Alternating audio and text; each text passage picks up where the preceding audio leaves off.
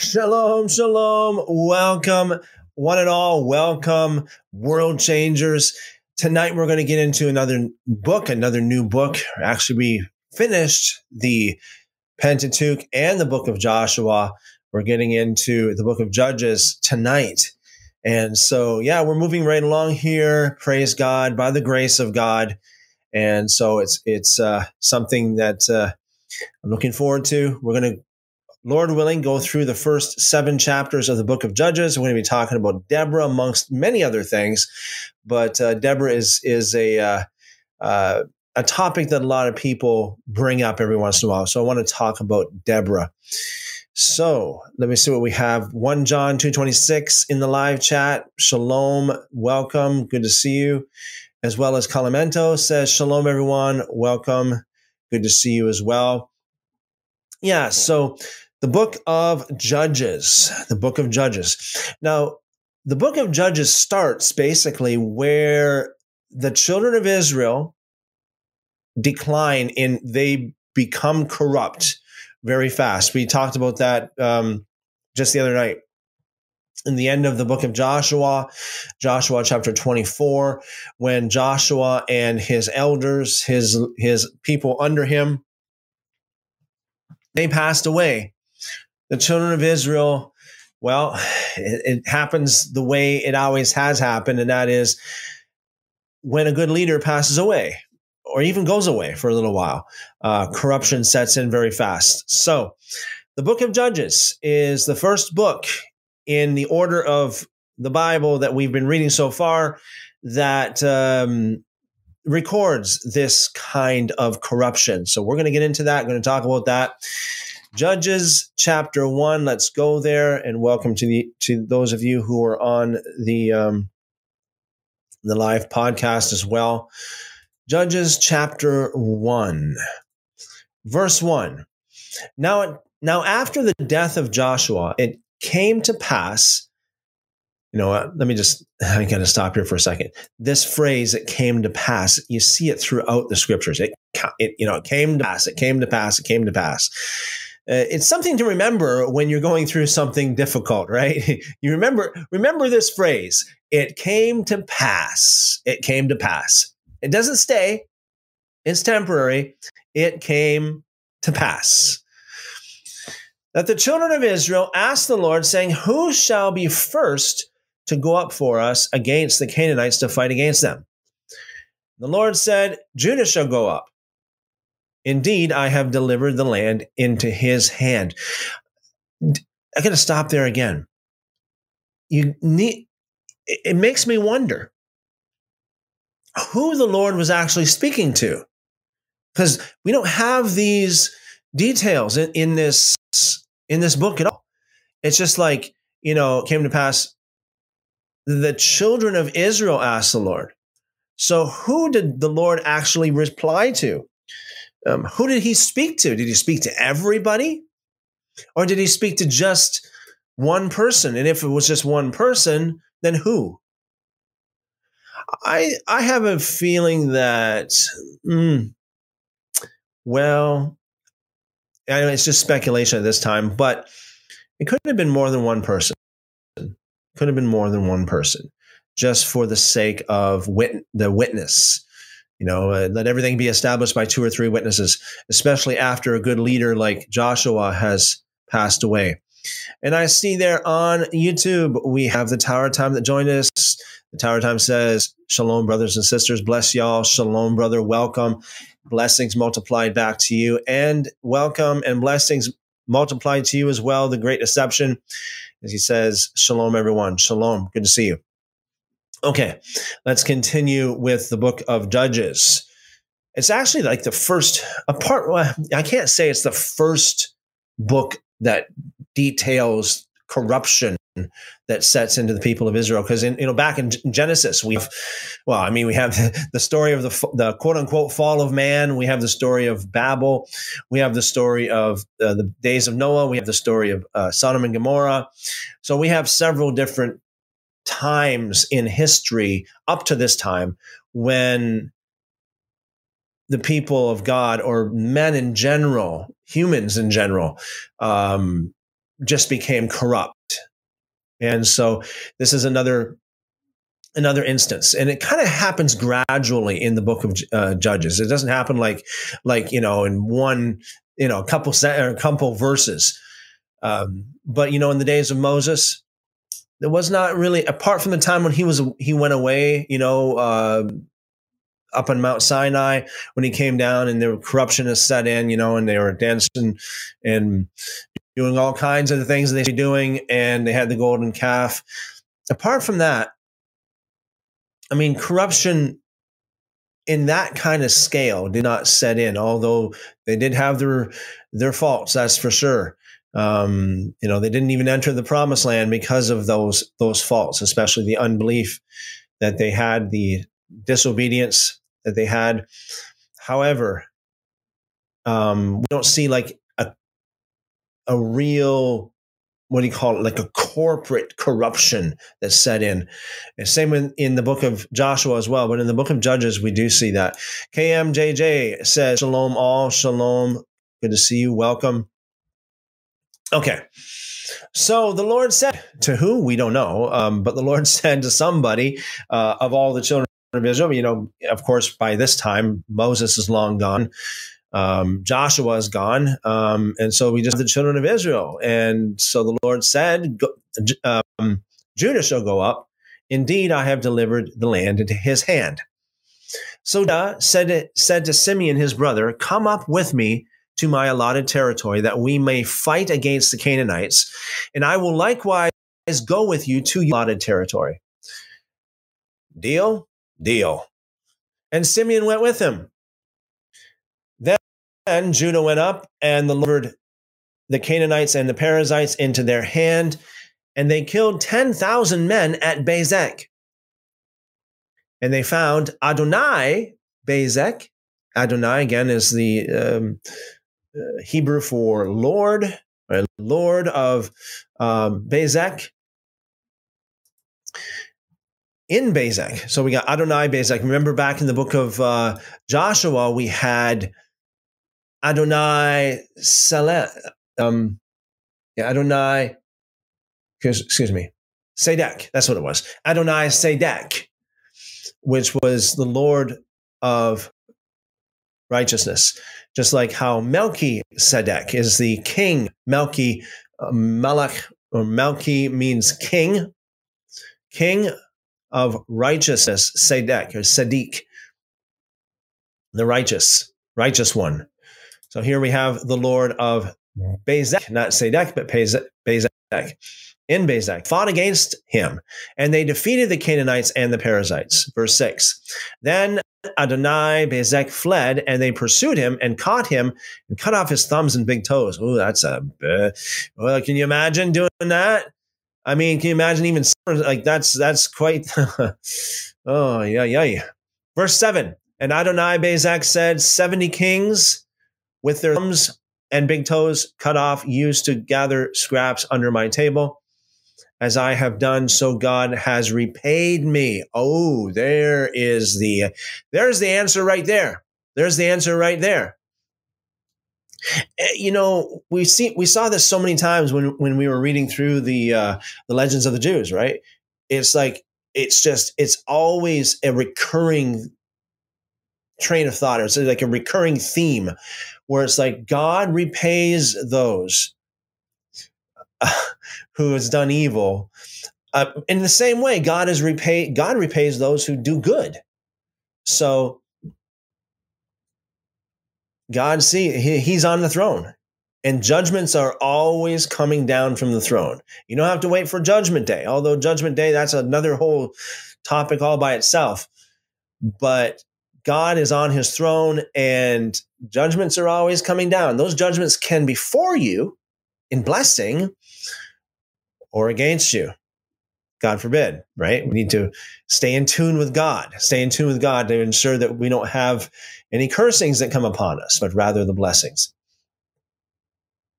In this case, Adonai Bezek had a curse come upon him because apparently he had something to do with these 70 kings with their thumbs and big toes cut off and gathering scraps under his table. Yeah, that would be difficult. I can't even imagine what it would be like to walk without big toes. Things you don't think about, Things you don't think about. As I have done, so God has repaid me. Oh, and that happens. That happens. It always happens unless there's repentance. There's that if in there. If you continue to do what you've been doing, you will reap the harvest, be it good harvest or a not so good harvest. But if you do not continue to do that, you will not reap that harvest, be it a good harvest or a bad harvest. Again, the whole concept of that is spelt out for us very clearly in Ezekiel.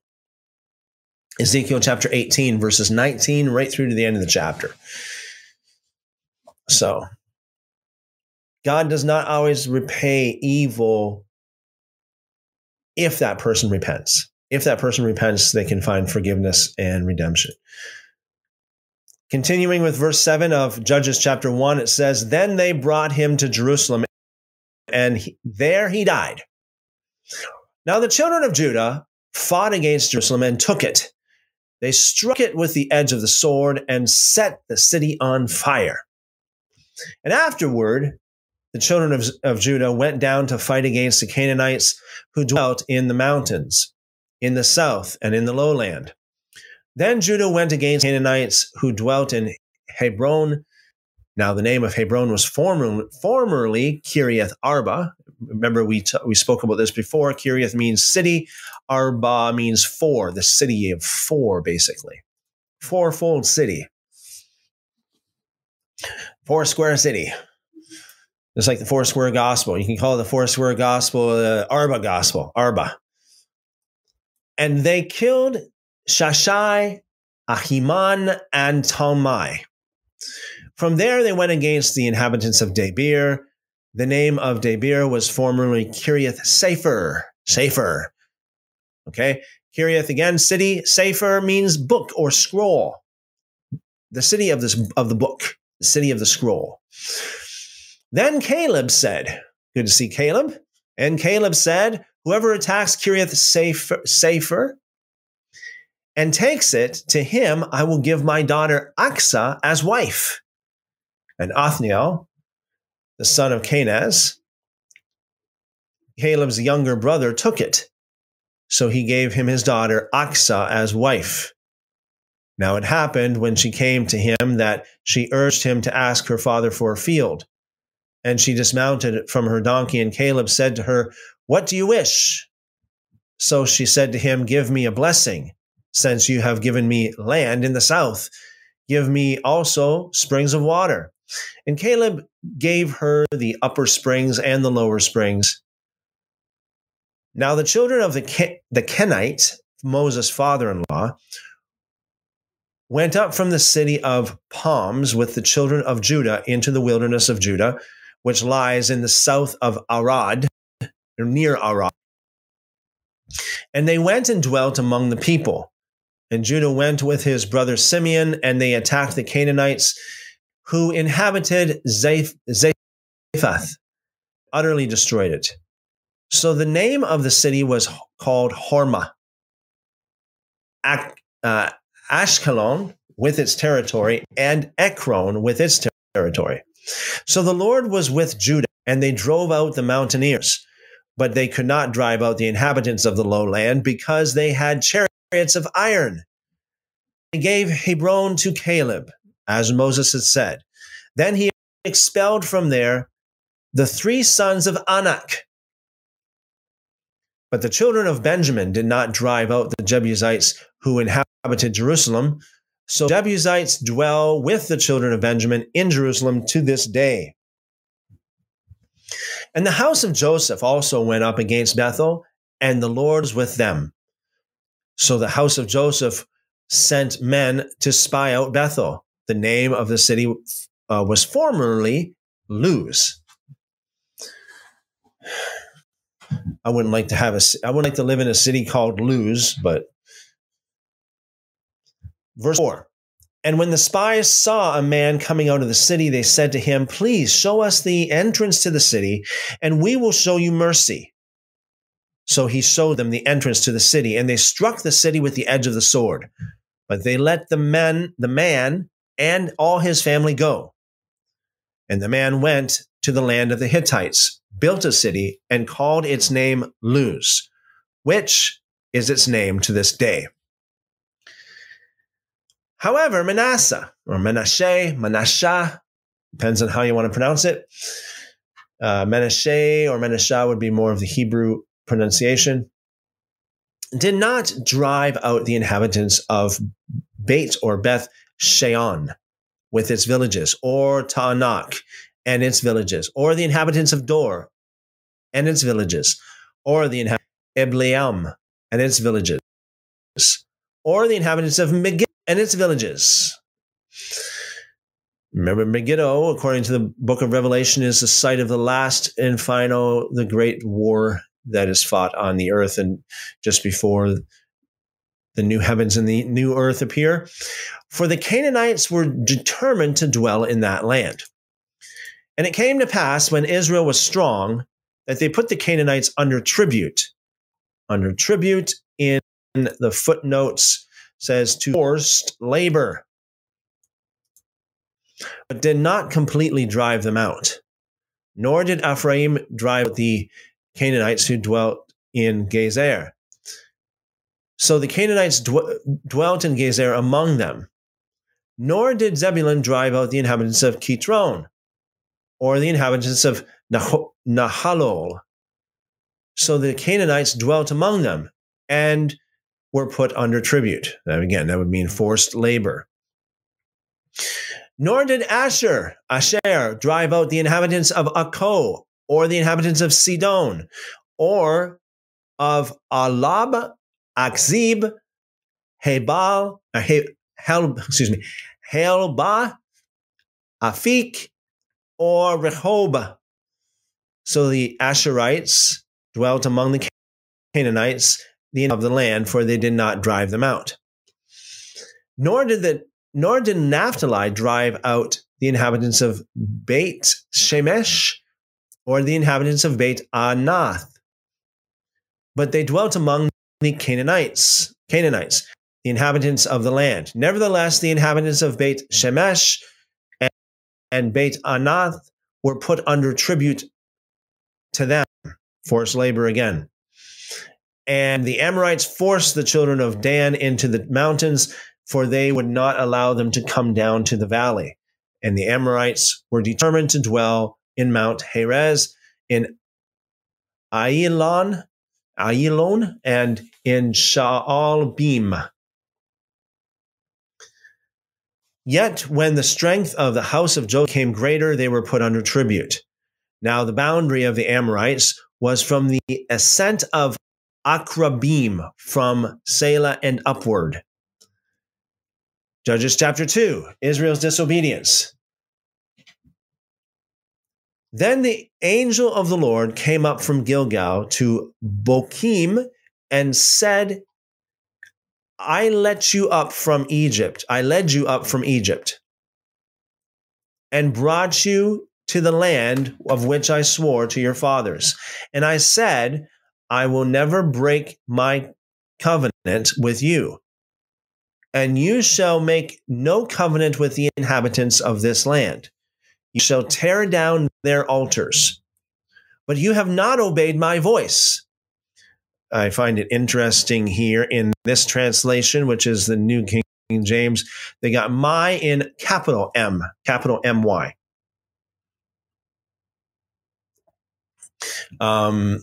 Signifying that the translators believe that this is the Lord himself speaking, although it does say the angel of the Lord is the one who spoke. Why have you done this? Therefore, I also said, I will not drive them out before you, but they shall be thorns in your side, and their God shall be a snare to you.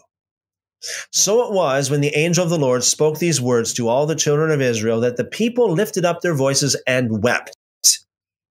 They have a soft heart, isn't it? Today, if you say anything like this to people, they would just walk away. They have a soft heart. They're willing to at least listen. Verse 5, then they called the name of that place Bochim. The word Bochim means weeping, literally weeping. And they sacrificed to the Lord. And when Joshua had dismissed the people, the children of Israel went each to his own inheritance to possess the land. So the people served the Lord all the days of Joshua and all the days of the elders who outlived Joshua, and had seen all the great works of the Lord, which he had done for Israel. Now, again, let me just stop here for just a moment. Take note that the people served the Lord during the days of Joshua and the elders, basically his disciples. Okay, it's like Yeshua and his disciples. So this implies that after Joshua and the elders passed away, then the people didn't really serve the Lord that well.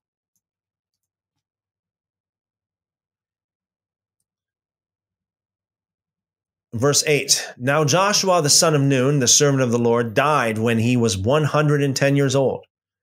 And they buried him within the border of his inheritance at Timnath Heres in the mountains of Ephraim. I remember we actually had a peek at a picture of the tomb of Joshua there, the other video. In the mountains of Ephraim on the north side of Mount Gaash.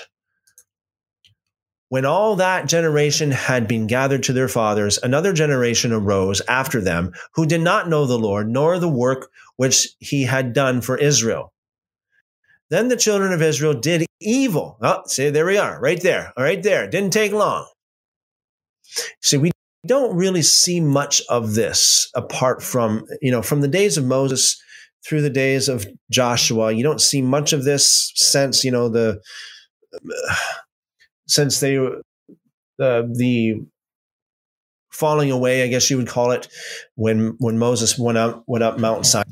But here's this is more than just a little mistake here and there when it says the children of Israel did evil in the sight of the Lord.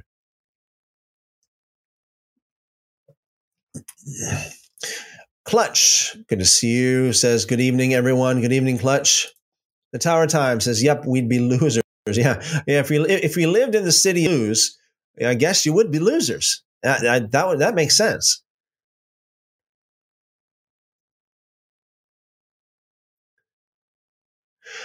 That's good. The great that's agency, when a representative speaks with authority, the authority of the sender. Yeah. So I presume you're talking about the angel who spoke as if it's the Lord himself speaking. 1 John 2:26 says the Kenites are supposed to be of the genealogy of Cain. Very interesting. The great deception, like a son speaking for his father's authority, the angel of the Lord says, my voice with a capital M. Yeah, interesting. Very interesting. So here we go. Corruption is starting to set in. How long does it take? It doesn't take very long. Probably just a matter of days, if not hours. I don't know, but didn't take very long. Verse 12, and they forsook, actually, I didn't read this part, and they served the Baals or the Baals. And they forsook the Lord God of their fathers who had brought them out of the land of Egypt, followed other gods from among the gods of the people who were all around them. And they bowed down to them, and they provoked the Lord to anger. Here we are. We'll see this cycle throughout the Tanakh, right? It's a cycle. It's still going on today. It never stopped. It's a cycle. It's like you humble yourself, you repent, or you're righteous, you do what's right, God blesses you. God blesses you. So it's like you're going up, right? You're going up. You're going up. And then you get to the point where it's like corruption sets in because of pride. Maybe you're too blessed. You're too blessed. You forget the Lord somehow.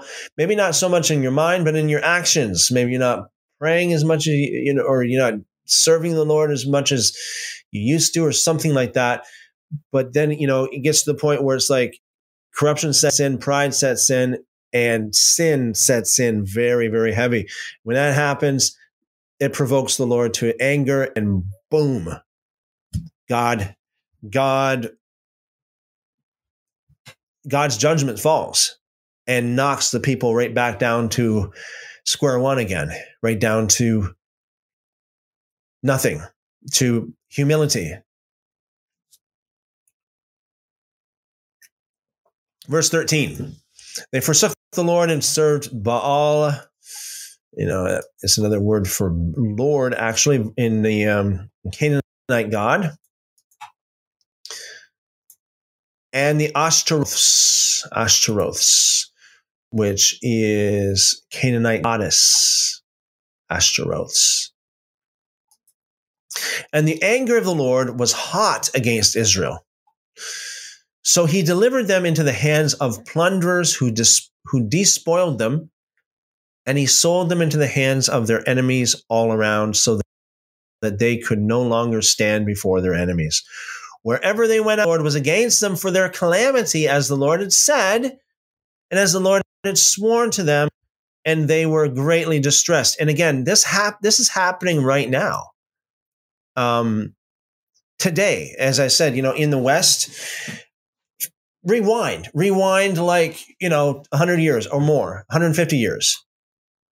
Sure, they didn't have like devices and computers and cell phones like we have today, but they had something way better. They had something way better. And that's the reason why God blessed the nations of the West so much, according to his word. And people got too pampered, too blessed, I guess you would call it. Pride set in. People forgot the Lord, even said hard things against the Lord. How it says in the book of Jude. I think one of the hardest things you could ever say against somebody is that they don't exist. Saying that they don't exist, or treating them like they don't exist, that's probably the hardest thing ever. It's probably even harder than being rough or rude to somebody. It's actually like they don't even exist. You don't even acknowledge their existence. And that's what we have a lot of people, of course, in the West today that are in that place. In the East too, in some nations. But like we're on the precipice of, I think we've already seen some things that are, that have happened, and it will come down harder upon the earth. It will certainly come down harder, based upon the holy scriptures of God, because people are too obstinate. They're too proud. They won't repent.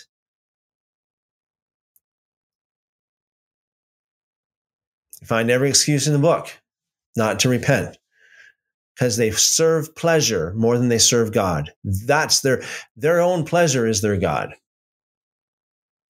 amongst many other gods that people serve, even though they don't view things as God, but they do serve lots of gods. Verse 16, nevertheless, the Lord raised up judges who delivered them out of the hand of those who plundered them. Yet they would not listen to their judges, but played the harp with other gods and bowed down to them.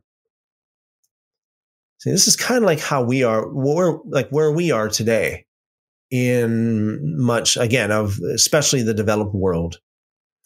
They turned quickly from the way in which their fathers walked, and that's what I was just talking about. 150.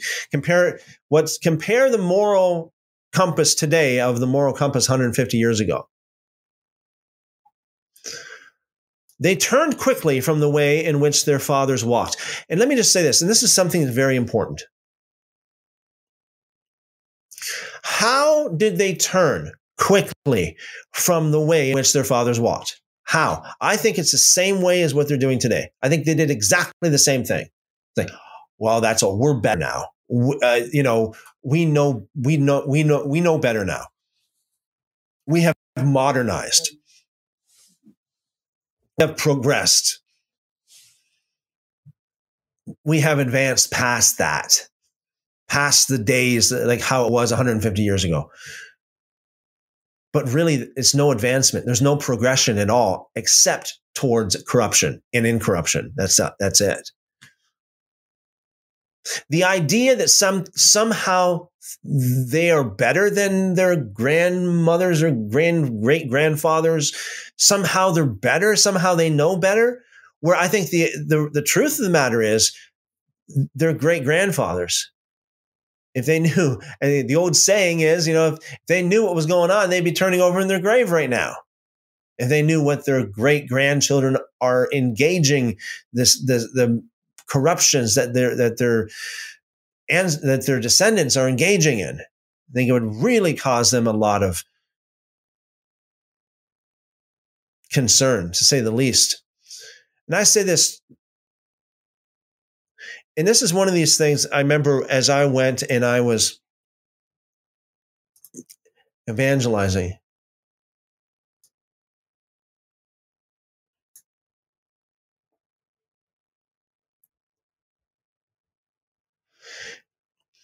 So I think that when someone is in sin, the best thing because people ask the question like, what about my parents or my grandparents or my great grandparents or whatever? Are they in heaven? And I would always say, if they're in heaven or not, for you to get right with God, to repent, would answer their prayer. If, God forbid, they're in hell, if God forbid, they are recipients of God's wrath,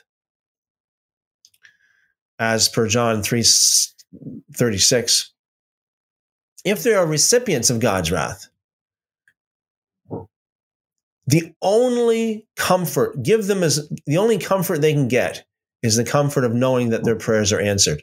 And I've heard about it so many times. I've read about it so many times of people who have claimed that they went to a place that they describe as hell, and it's almost always the same. Very similar stories, very similar, of people who are praying in hell that their friends, that their family members will not go there. Just like how the rich man in hell in Luke chapter 16 was praying that his brothers would not go there. So put it this way, in Luke chapter 16, the rich man in hell, he was in torment. According to his own words, he was in torment. But he was praying that his brothers would not go there. So if his brothers got saved, if his brothers repented, obtained forgiveness for their sins, got saved, that would be the only comfort that their brother in hell, that would be the only way they could comfort their brother in hell. That's the only thing they could do for their brother in hell, the rich man, is to repent. And having said that,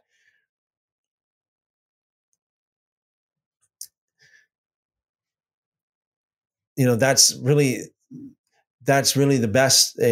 That's really the only thing you can do. Let me see what we have here in the comments. Great Deception says, yeah, we are modern.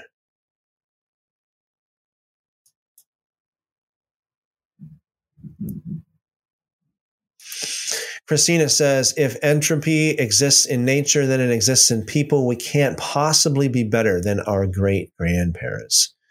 Yes, absolutely. Absolutely.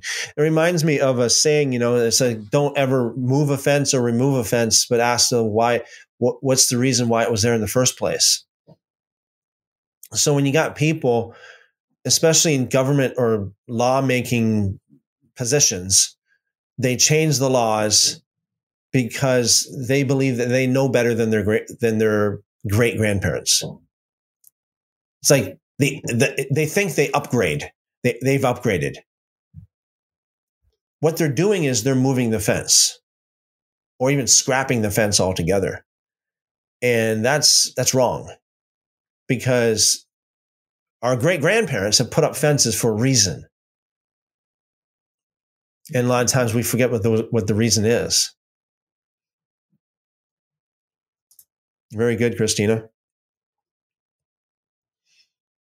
All right, so continuing. This is Judges chapter 1. Continuing with verse 17, they turned quickly from the way in which their fathers walked. In obeying the commandments of the Lord, they did not do so. And when the Lord raised up judges for them, the Lord was with the judge and delivered them out of the hand of their enemies all the days of the judge. For the Lord was moved to pity by their groaning because of those who oppressed them and harassed them. And it came to pass, when the judge was dead, that they reverted and behaved more corruptly than their fathers by following other gods to serve them and bow down to them. They did not cease from their own doings, nor from their stubborn way. Then the anger of the Lord was hot against Israel. And he said, because this nation has transgressed my covenant, which I commanded their fathers, and has not heeded my voice, I also will no longer drive out before them any of the nations which Joshua left behind, so that through them I may test Israel, whether they will keep the ways of the Lord. See, this is like the test of Deuteronomy chapter 13, verses 1-5. To walk in them as their fathers kept them or not. Therefore, the Lord left those nations without driving them out immediately, nor did he deliver them into the hand of Joshua. So again, let's just stop here for a second without going too fast here. Let's just see what, how would that apply to us today? What would that mean for us today? Perhaps there has been things that are left in our lives. Perhaps other people have left things that we have to deal with. And it may be adverse circumstances or adverse people even are confronted with. And so we got to be like Joseph, who always kept faith in God, that God was still on his throne and always will be on his throne. And we'll have to see the presence of God, see God working through thing, that God uses these adversities to test us. Is how it says here. Whether we will keep the ways of the Lord, to walk in them as their fathers kept them or not. Therefore, the Lord left those nations without driving them out immediately, nor did he deliver them into the hand of Joshua. So sometimes we have things in our lives that are left. Sometimes we have things that are left in our lives. But sometimes God can use that. Judges chapter 3. Now these are the nations which the Lord left, that he might test Israel by them. That is, all who had not known any of the wars in Canaan. This was only so that the generations of the children of Israel might be taught to war, at least those who had not formerly known it, namely the lords of the Philistines, all the Canaanites and the Sidonians and the Hivites who dwelt in Mount Lebanon, and from Mount Baal Hermon to the entrance of Hamath, were left that he might test Israel by them, to know whether they would obey the commandments of the Lord, which he had commanded their fathers by the hand of Moses. Let's just quickly go over to Deuteronomy chapter 13, because Let me just see here. Deuteronomy chapter 13, just the first 5 verses. It's just so much in line with this concept of the Torah. If a prophet or dreamer or dream of dreams, if a prophet or a dreamer of dreams arises among you and gives you a sign or a wonder, and the sign or wonder comes true, of which he spoke to you, saying, let's follow other gods whom you have not known, and let's serve them, you shall not listen to that prophet or dreamer of dreams. For the Lord your God is testing you to find out whether you love the Lord your God with all your heart, with all your soul.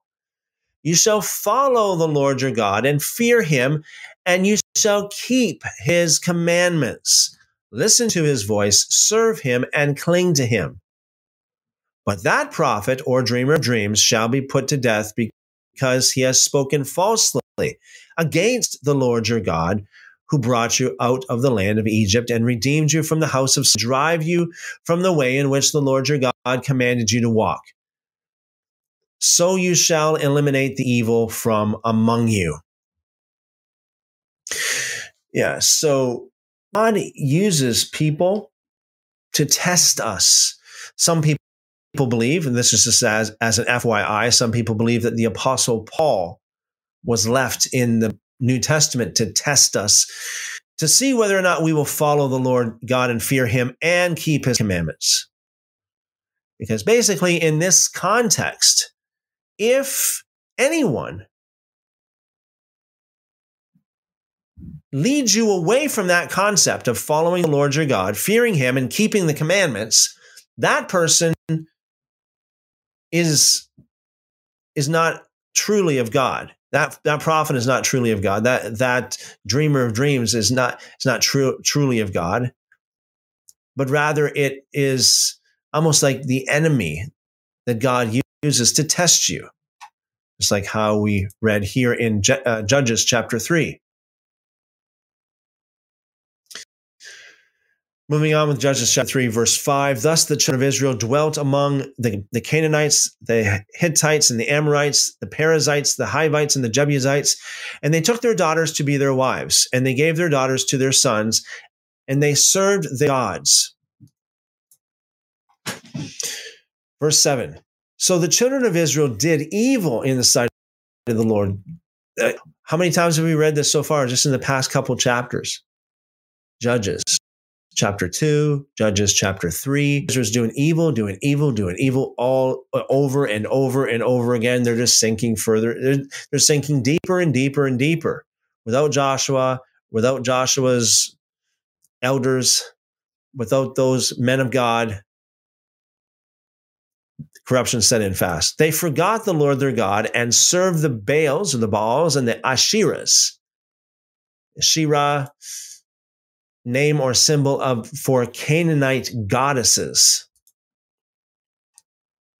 Therefore, the anger of the Lord was hot against Israel and sold them into the hand of Cushan Rishathaim, king of Mesopotamia. And the children of Israel served Cushan Rishathaim 8 years. When the children of Israel cried out to the Lord raised up a deliverer for the children of Israel, who delivered them, Othniel, the son of Kenaz, Caleb's younger brother. The Spirit of the Lord came upon him, and he judged Israel. So this judge, Othniel, okay, this judge was, what's the word I'm looking for? Was certified by the Lord because the Spirit of the Lord came upon him. Remember in the book of Acts, it talks about how when the Spirit of the Lord comes upon people, that's like a sign of certification. God accepts that person. And he judged Israel. He went out to war, and the Lord delivered Cushan Rishathaim, king of Mesopotamia, into his hand. And his hand prevailed over Cushan Rishathaim, so that the land had rest for 40 years. Then Othniel, the son of Kenaz, died. Ehud. Verse 12. And the children of Israel, again, an onion, layer upon layer upon layer of evil here. And the children of Israel again did evil in the sight of the Lord. So the Lord strengthened Eglon, king of Moab, against Israel because they had done evil in the sight of the Lord. Then he gathered to himself the people of Ammon and Amalek, went and defeated Israel, and took possession of the city of palms. So the children of Israel served Eglon, king of Moab, 18 years. But when the children of Israel cried, the Lord raised up a deliverer for them, Ehud, the son of Gabriel, the Benjamite, a left-handed man. By him, the children of Israel sent tribute to Eglon, king of Moab. Notice we have a pattern here. Children of Israel, God got angry. God sold them into to the land of their enemies, cried to the Lord, and the Lord heard their cries and sent a deliverer. And round and round we go. So we got Ehud, verse 16. Now Ehud made himself a dagger. It was a double-edged and a cubit in length. A cubit would be 18 inches. So that's almost like a mini sword.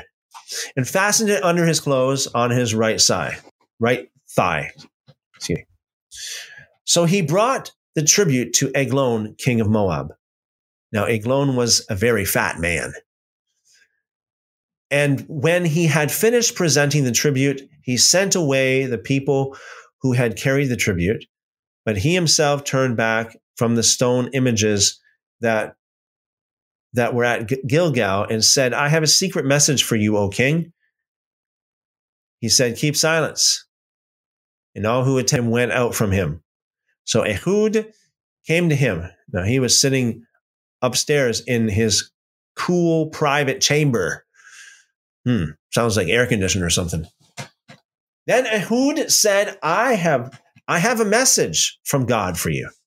So he arose from his seat, and Ehud reached with his left hand, took the dagger from his right thigh, and thrust it into his belly. Even the hilt went in after the blade, and the fat closed up over the blade, for he did draw the dagger out of his belly, and his entrails came out. Then Ehud went out through the porch and shut the doors of the upper room behind him and locked them. When he had gone out, Eglon's servants came to look. And to their surprise, the doors of the upper room were locked. So they said, he's probably attending to his needs in the cool chamber. So they waited till they were embarrassed, and still he had not opened the doors of the upper room. Therefore, they took the key and opened them, and there was their master fallen dead on the floor. But Ehud had escaped while they delayed, and passed beyond the stone images and escaped to Seirah. And it happened when he arrived that he blew the trumpet in the mountains of Ephraim. And the children of Israel went down with him from the mountains, and he led them. Then he said to them, follow me, for the Lord has delivered your enemies, the Moabites, into your hand. So they went down after him, seized the fords of the Jordan leading to Moab, and did not allow anyone to cross over. And at that time, they killed about 10,000 men of Moab, all stout men of valor. Not a man escaped.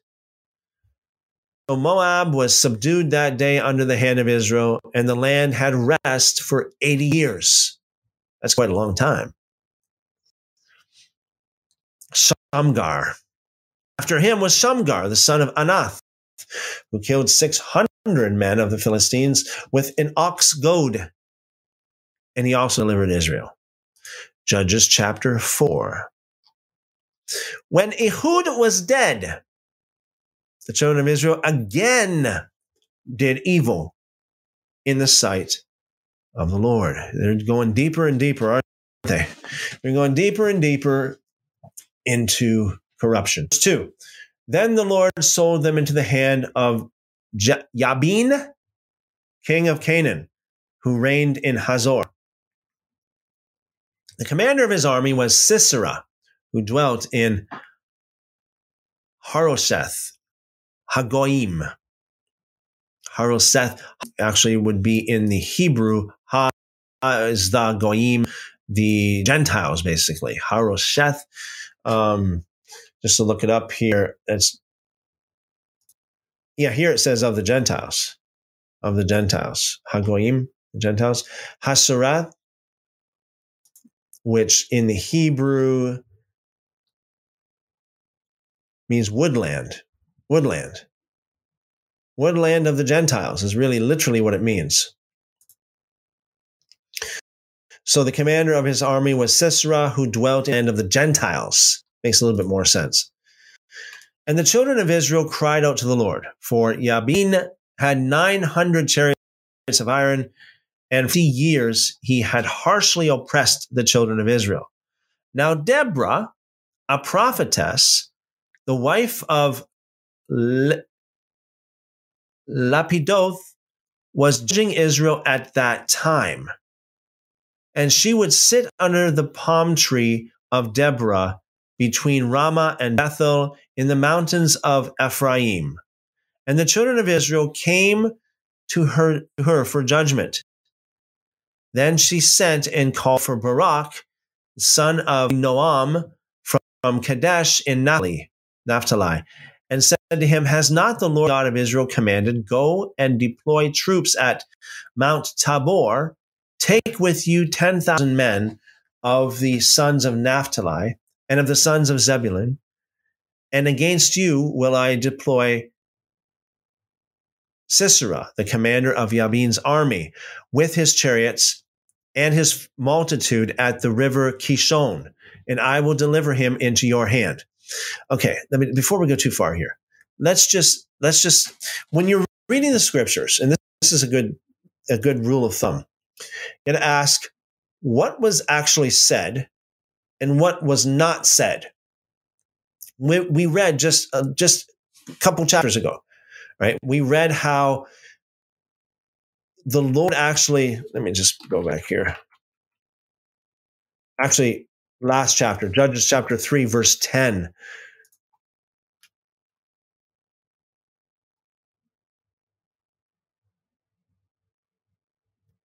And we read before how there were judges that God himself appointed.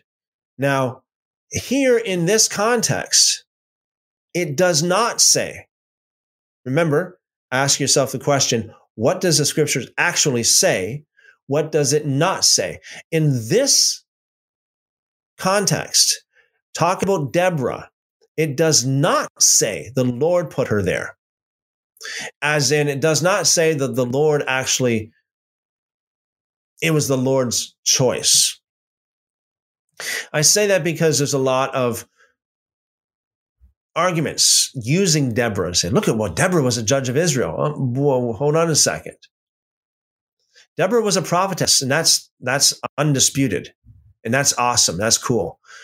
But I mean, it does not dispute her. I mean, it does not say that she was a false prophet, okay? But in the same time, the children of Israel were very, very wicked. They're the ones that chose at least some of the judges. Just like how today we have people in different countries all around the world that vote in some pretty bad rulers, pretty bad leaders into their country. So I wouldn't say that it's really the Lord's choice per se. It's more like the people's choice. And that's the way it was with Deborah. It does not say that God put her there. Not like how it says in other places where God put certain judges there. Just to point that out. Okay, so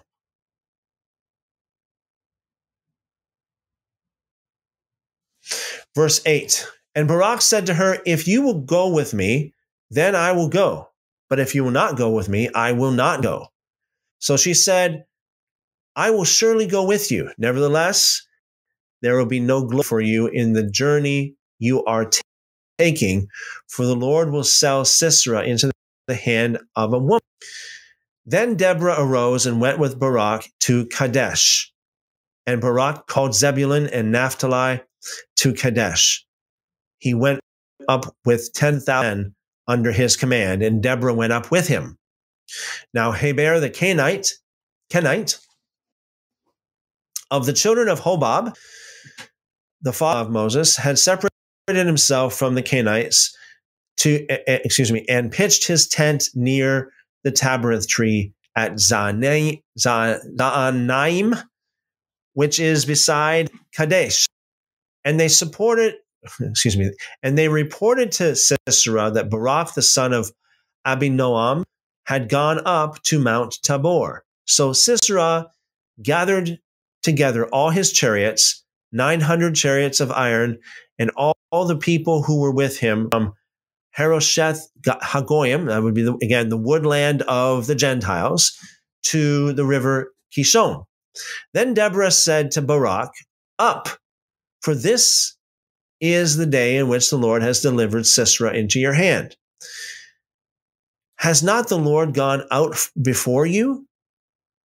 So Barak went down from Tabor with 10,000 men following him.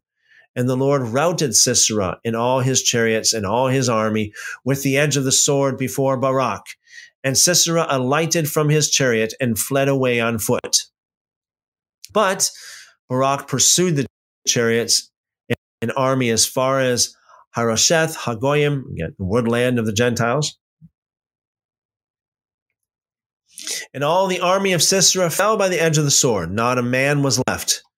However, Sisera had fled away on foot to the tent of Yael, the wife of Heber the Kenite. For there was peace between Jabin, king of Hazor, and the house of Heber the Kenite. And Yael went out to meet Sisera and said to him, turn aside, my lord, turn aside to me. Do not fear. And when he had turned aside with her into the tent, she covered him with a blanket. Blanket in the footnotes, a rug. Then he said to her, give me a little water to drink, for I am thirsty. So she opened a jug of milk and gave him a drink and covered him. And he said to her, stand at the door of the tent. And if any man comes and inquires of you and says, is there any man here? You shall say no. Then Yael, Heber's wife, took a tent peg and took a hammer in her hand and went soft to him and drove the peg into his temple, and it went down into the ground. For he was fast asleep and weary, so he died. Woo, yeah. Oh, that's some woman. That's some woman, I tell you. Verse 22. And then as Barak pursued Sisera, Yael came out to meet him and said to him, come, I will show you the man whom you seek. And when he went into her tent, there lay Sisera dead with a peg in his temple. So on that day, God subdued Jabin, king of Canaan, in the presence of the children of Israel. And the hand of the children of Israel grew stronger and stronger against Jabin, king of Canaan, until they had destroyed Jabin, king of Canaan. Now remember, all of these different wars that they're fighting now, according to Judges chapter 3, it's God's really sovereign will that they are tested in this way to keep them in line with the Torah. Look how far much God does. Look how far it goes to be conducive to obey the Torah, to make it easy, or to try to drive people to the Torah. Judges chapter 5, verse 1. Then Deborah and Barak, the son of Abinoam, sang on that day, saying, when leaders lead in Israel, when the people willingly offer themselves, bless them. O kings, give ear, O princes. Even I, will sing to the Lord. I will sing praise to the Lord God of Israel. Lord, when you went out from Seir, when you marched from the field of Edom, the earth trembled, heavens poured, the clouds also poured, the mountains gushed before the Lord. This Sinai before the Lord God of Israel. In the days of Shamgar, son of Anath, in the days of Yael, the highways were deserted, and the travelers walked along the byways. Village life ceased. It ceased in Israel until I, Deborah, arose, a mother in Israel. They chose new gods. Then there was the gates. It's the sequence here. Choose new gods, you get war. Not a shield or spear was seen among 40,000 in Israel. My heart is with the rulers of Israel who offered themselves willingly with the people. Bless the Lord. Speak, you who ride on white donkeys, who sit in judges' attire, who walk along the road from far from the noise of the archers among the watering places. There they shall recount the righteous acts of the Lord, the righteous acts for his villagers in Israel. Then the people of the Lord shall go down to the gates. Awake! Awake, Deborah! Awake! Awake! Sing a song. Arise, Barak, and lead your captives away, O son of Abinoam. Then the survivors came down, the people against the nobles. The Lord came down for me against the mighty. From Ephraim were those whose roots were in Amalek. After you, Benjamin, with your peoples, from Machir rulers came down. From Zebulun, those who bear, the recruiter's staff. And the princes of Issachar were with Deborah. As Issachar, so was Barak.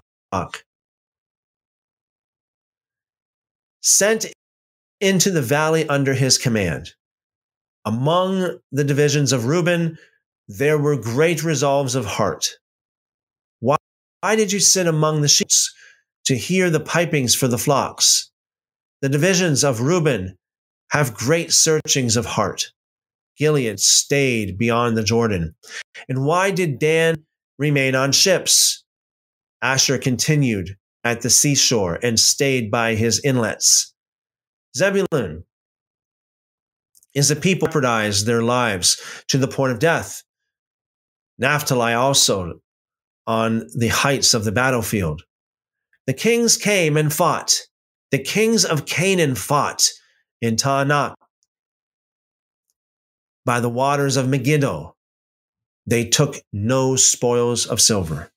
They fought from the heavens. The stars from their courses fought against Sisera.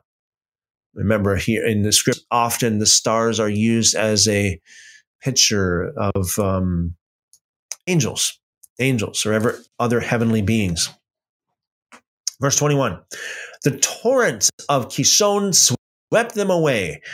That ancient torrent, the torrent of Kishon. O my soul, march on in strength. Then the hooves pounded, galloping of his steeds. Curse Meroz, said the angel of the Lord. Curse its inhabitants bitterly, because they did not come to the help of the Lord against the mighty. Most blessed among women is Yael, the wife of Heber the Kenite. Blessed is she among women in tents. He asked for water, she gave milk. She brought out cream in a lordly bowl.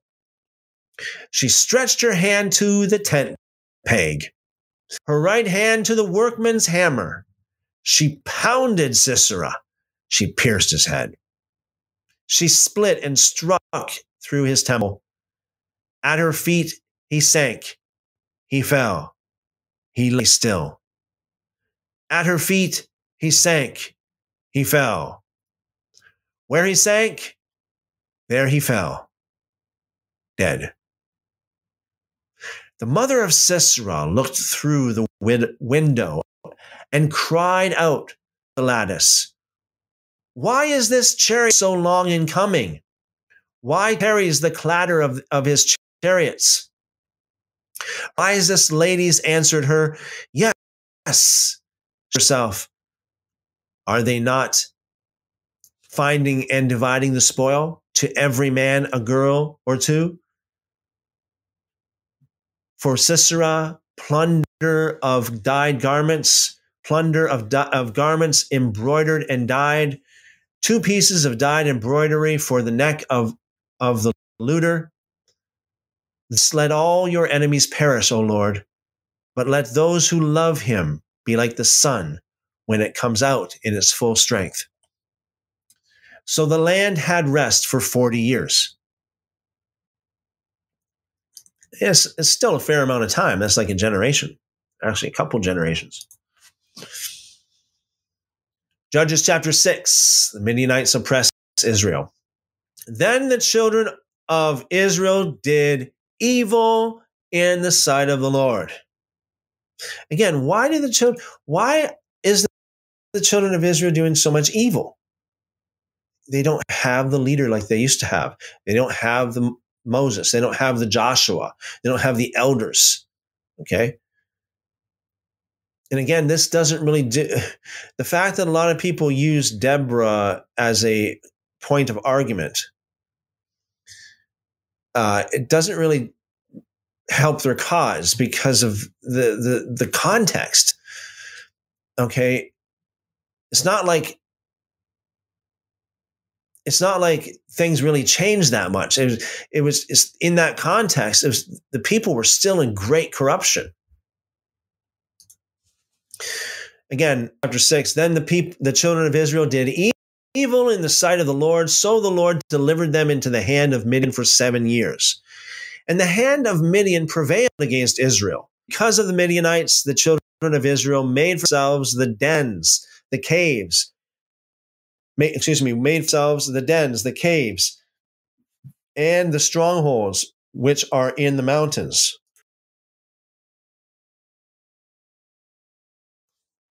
So it was, whenever Israel had sown, Midianites would come up. Also Amalekites and the people of the east would come up against them. Then they would encamp against them and destroy the produce of the earth as far as Gaza, and leave no sustenance for Israel, neither sheep nor ox nor donkey. For they would come up with their livestock and their tents, coming in numerous as locusts. Both they and their camels were without number, and they would enter the land to destroy it. So Israel was greatly impoverished because of the Midianites. Israel cried out to the Lord.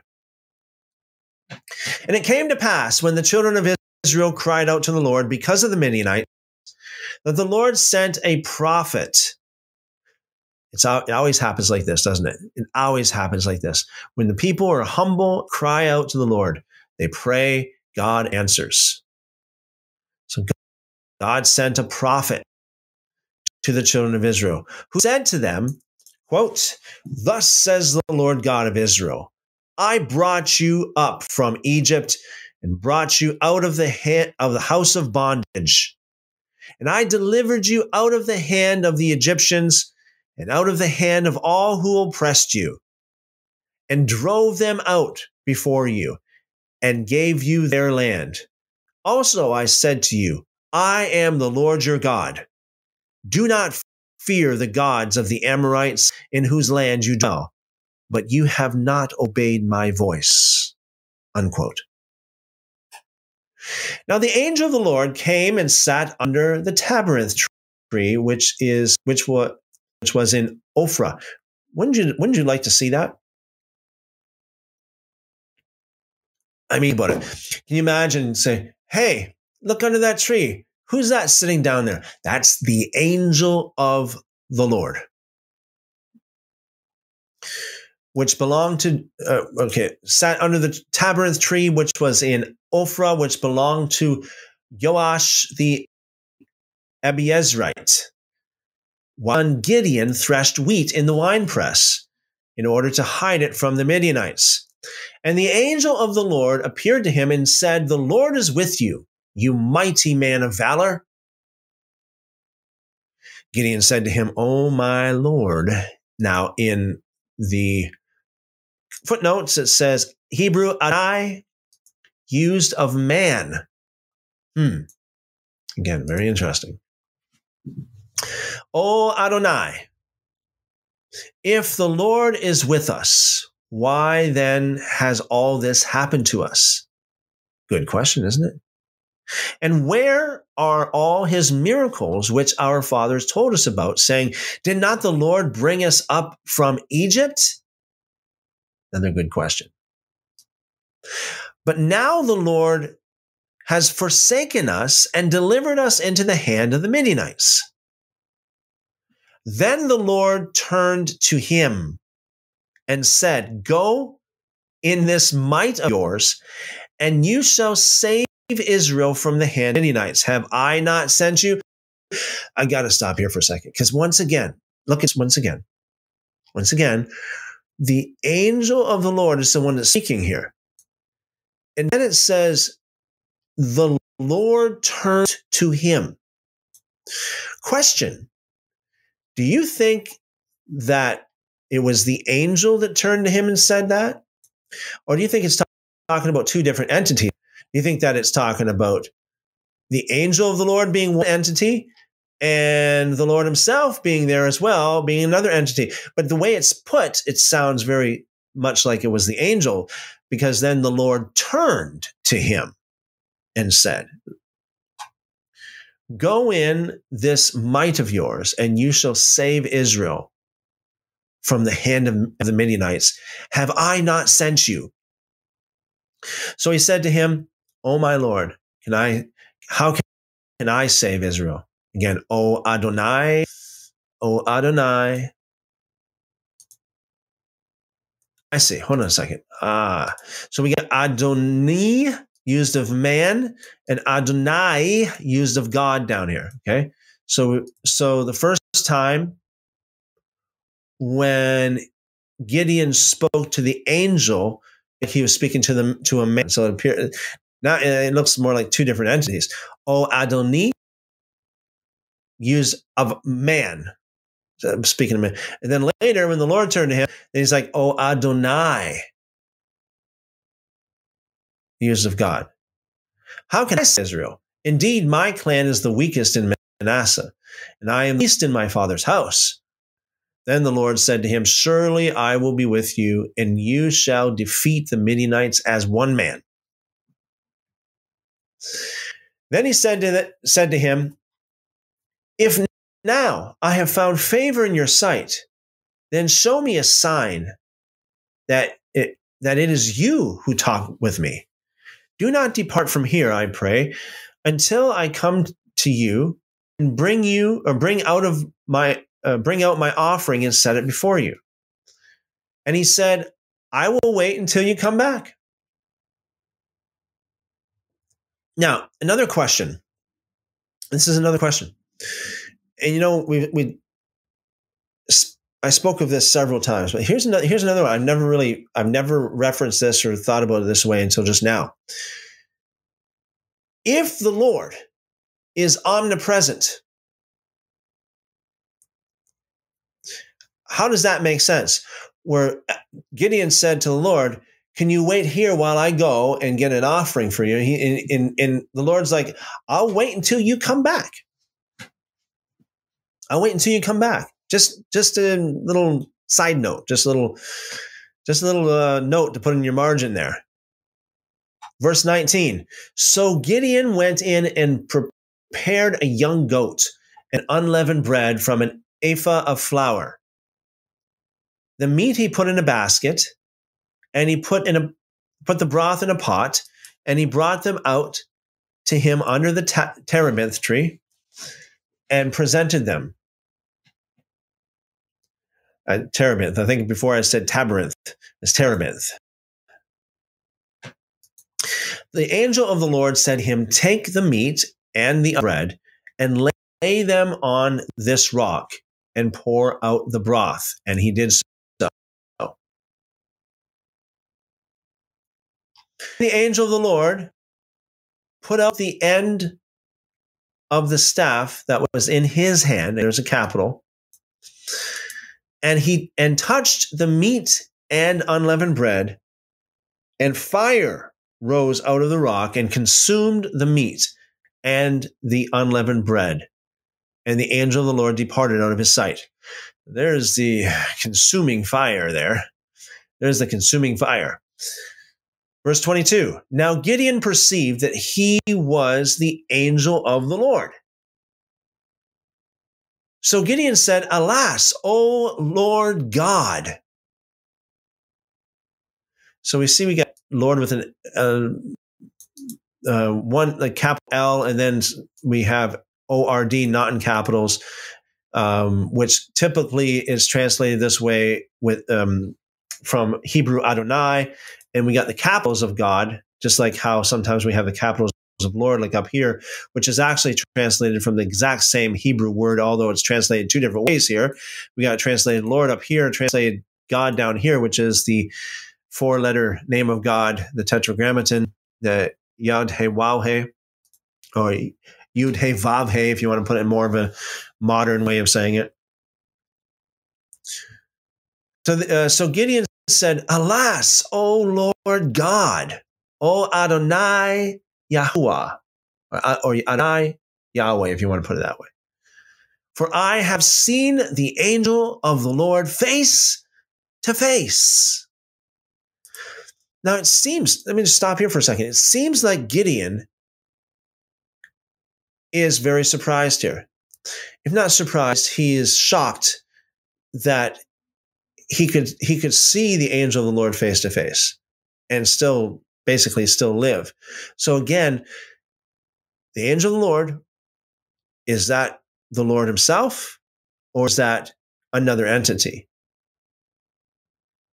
If it's not the Lord himself, why would he single out the fact that he's surprised that he actually saw the angel of the Lord face to face and not the Lord himself face? Because it says earlier, the Lord turned to him, right? Just another question. I'll get to your comments just a little bit. I mean, just another question. We find this all the way through the Tanakh, though. It's like angel of the Lord and Lord is very much like this, just the same kind of thing.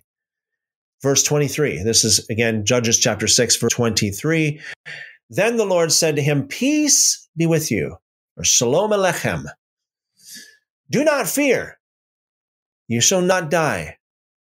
See, now, again, look at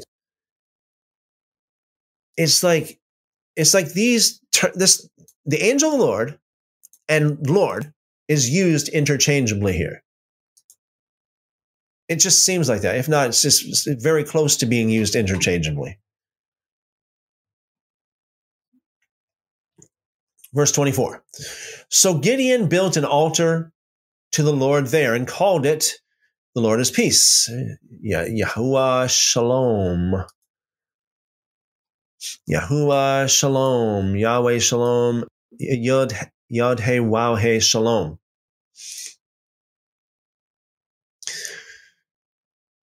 To this day, it is still in Ophrah of Abiezrites.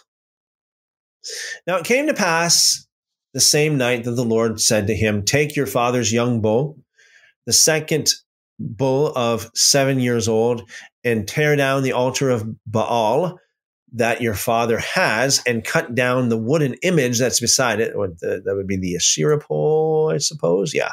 Asherah. and build an altar to the Lord God on top of this rock in the proper arrangement. And take the second bull and offer a burnt offering with the wood of the image which you shall cut down. So Gideon took 10 men from among his servants and did as the Lord had said to him. But because he feared his household and the men of the city too much to do it by day, he did it by night. Gideon destroys the altar of Baal.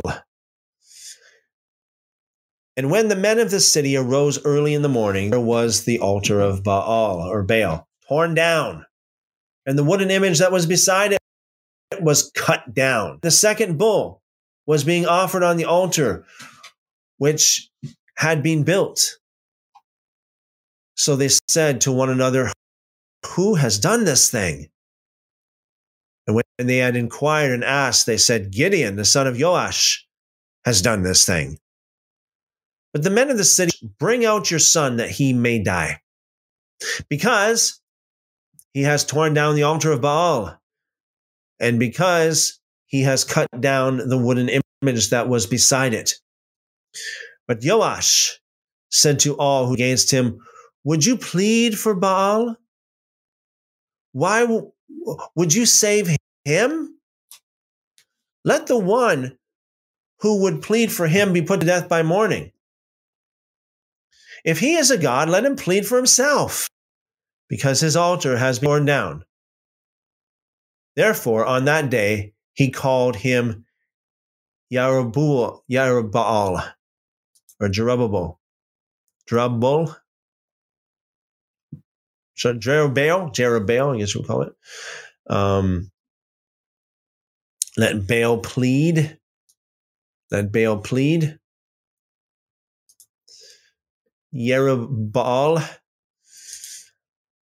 saying, "Let Baal plead against him, because he has torn down his altar."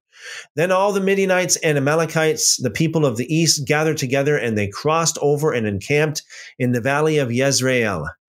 But the Spirit of the Lord came upon Gideon, and he blew the trumpet, and the Abiezrites gathered behind him. And he sent messengers through all Manasseh, who also gathered behind him. He also sent messengers to Asher, Zebulun, and Naphtali, and they came up to meet them. The sign of the fleece. So Gideon said to God, "If you will save Israel by my hand, as you have said, look, I shall put a fleece of wool on the threshing floor. If there is dew on the fleece only, and it is dry on all the ground, then I shall know that you will save Israel by my hand, as you have said." And it was so. He rose early the next morning and squeezed the fleece together. He wrung the dew out of the fleece at a bowl full of water. Then Gideon said to God, Do not be angry with me, but let me speak just once more. Let me test, I pray, just once more with the fleece. Let it now be dry only. Let it now be dry only on the fleece, but on all the ground let there be dew. And God did so that night. It was dry on the fleece only, but there was dew on all the ground. I know a lot of you guys, you know of the concept of putting out a fleece before the Lord. There might be some of you that are listening that is not familiar with this concept. Actually, I heard about it first it was back in 1992. A friend of mine, I used to spend a lot of time with this particular gentleman, and he introduced me to this concept. And that is, like, if you're not really 100% sure about God's will on something or God's word for you. Now, I'm not saying you should do this all the time,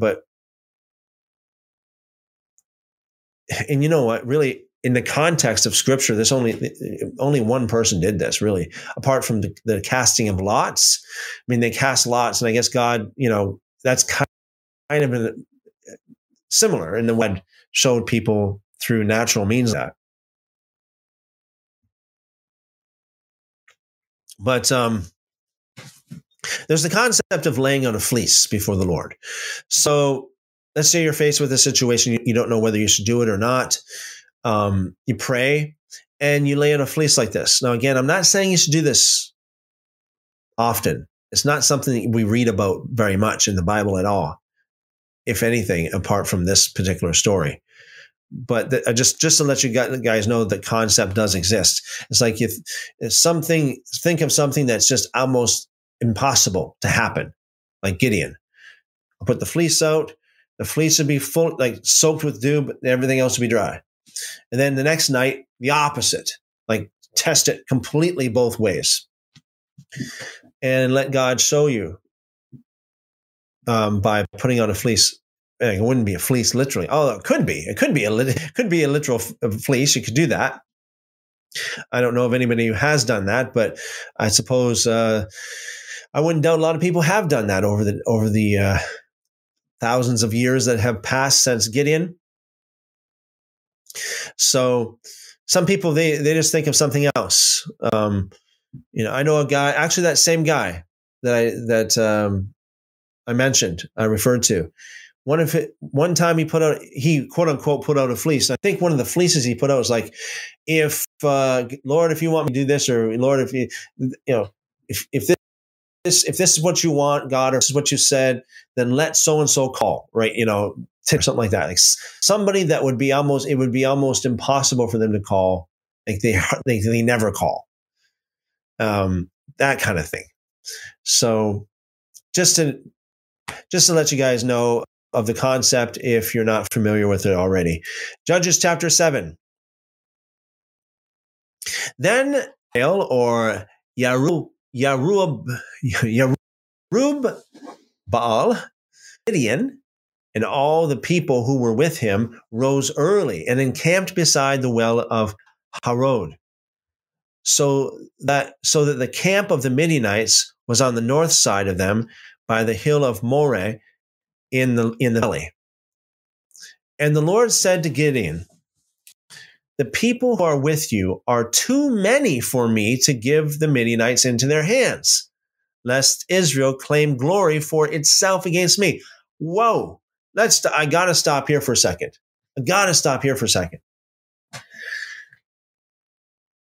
Think about that. Talk about testing. You know what? It's like this, right? We just read about how God repays. It's like Gideon tested the Lord with the fleece. It's like the Lord's testing Gideon now, in a way. It's like, okay, you've got way too many people here. In your army, let's get rid of almost everybody. What? Let's get rid of like hundreds of them. What? How can we fight the war like that? But you see, the purpose too is that God knew that if it was impossible with men and it still happened, then God can get the glory for it. And he still works that way.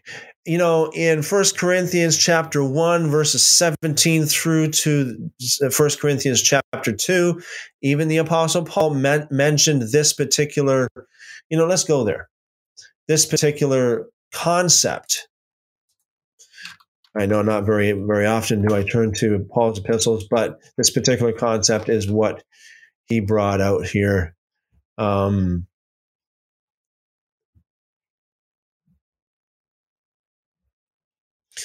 Corinthians chapter 1, verse 17, for Christ sent me not to baptize, but to preach the gospel, not with wisdom of words, lest the cross of Christ should be made of none effect. In other words, in almost like Gideon, not with a great army, lest the power of God, lest God won't get the glory, kind of thing. For the preaching of the cross is to them that perish foolishness, but unto us which are saved, it is the power of God. For it is written, I will destroy the wisdom of the wise.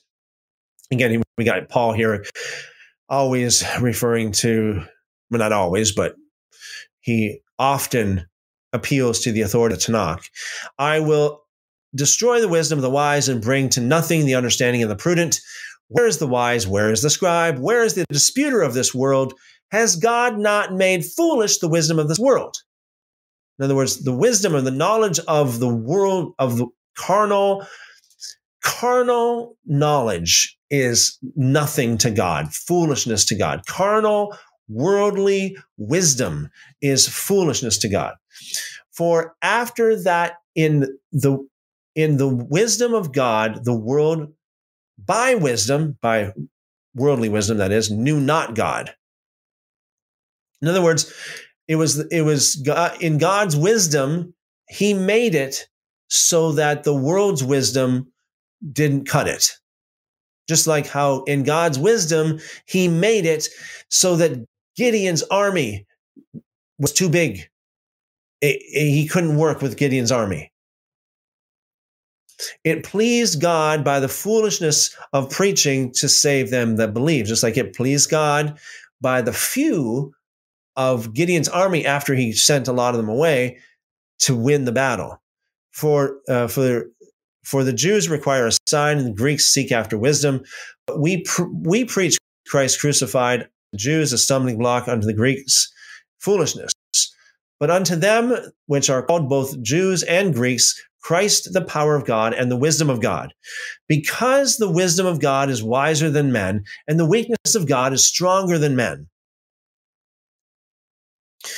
For you see your calling, brothers, how that not many wise men after the flesh, in other words, according to worldly standards, not many mighty, in other words, not many strong, not many noble are called. But God has chosen the foolish things, just like he chooses, like we're just going to read here how he chose, hey, Gideon, your army is way too big, even though it seems small already. But hey, you know what? You think it's small? I'm telling you, it's way too big. God has chosen the foolish things of the world to confound the wise, and God has chosen the weak things of the world to confound the things which are mighty, and the base things of the world, and the things which are despised has God chosen. Yes, the things which are not, to bring to naught the things that are, that no flesh should glory in his presence. The same concept as we read here. Lest Israel claim glory for itself against me. In Judges chapter 7, verse 2. Same concept. That no flesh should glory in his presence. In other words, so that nobody can brag. But of him you are in Christ, who of God is made us wisdom and righteousness and sanctification and redemption, that according as it is written, he that glorifies, let him glory in the Lord. And I, brethren, when I came to you, came not with excellency of speech or of wisdom, declaring unto you the wisdom of God. For I determined not to know anything among you except Jesus Christ, him crucified. And I was with you in in weakness.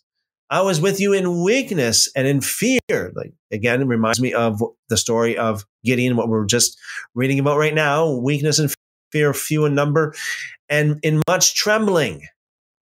And my speech and my preaching was not with enticing words of man's wisdom, but in the demonstration of the Spirit and of power, that your faith should not stand in the wisdom of men, but in the power of God. Same kind of concept here in Judges chapter 7. So that your faith would not stand in the strength of men, but in the strength of God. Go back to Judges, verse 2. And the Lord said to Gideon, the people who are with you are too many for me to give to the Midianites into their hands, lest Israel claim glory for herself against me, saying, my hand has saved me. Now, therefore, proclaim in the hearing of the people, saying, whoever is fearful and afraid, let him turn and depart at once from Mount Gilead. And 22,000 of the people returned, and 10,000 remained. Ooh, that's a lot of cowards, isn't it? That's over 2/3. That's over 2/3. That's over 2/3 of Gideon's army was cowards. Verse 4, the Lord said to Gideon, the people are still too many.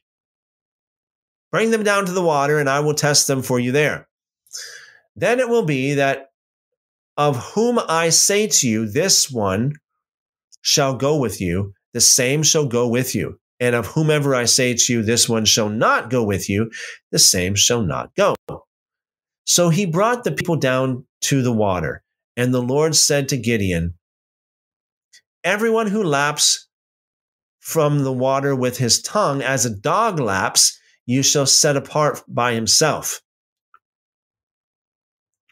Likewise, everyone who gets down on his knees to drink. And those who lapped, putting their hand to their mouth, was 3 men. But all the rest of the people got down on their knees to drink water. Then the Lord said to Gideon, by the 300 men who lapped, I will save you and deliver the Midianites into your hand. Let all other people go, every man to his place. So the people took provisions and their trumpets in their hands. And he sent away all Israel, every man to his tent, and retained those 300 men. Now the camp of Midian was below him in the valley. Wow. So he started with 32,000.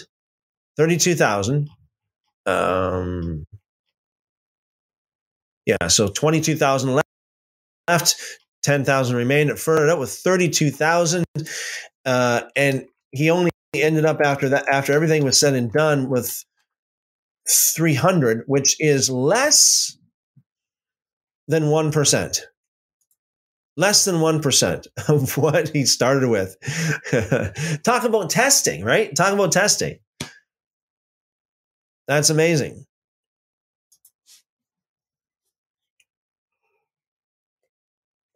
And let me just say as well, before I get too far, there is the theory that God chose the men who did not lap like a dog just because they'd be better at war, because they're more, they could see things. But if your face is on the ground, if your face is on the ground more or less drinking water, you're not going to be very good in war. But if you're thirsty, and you can still be very much aware of what's going on around you, you can still see everything and still drink water at the same time, then you have an edge for sure.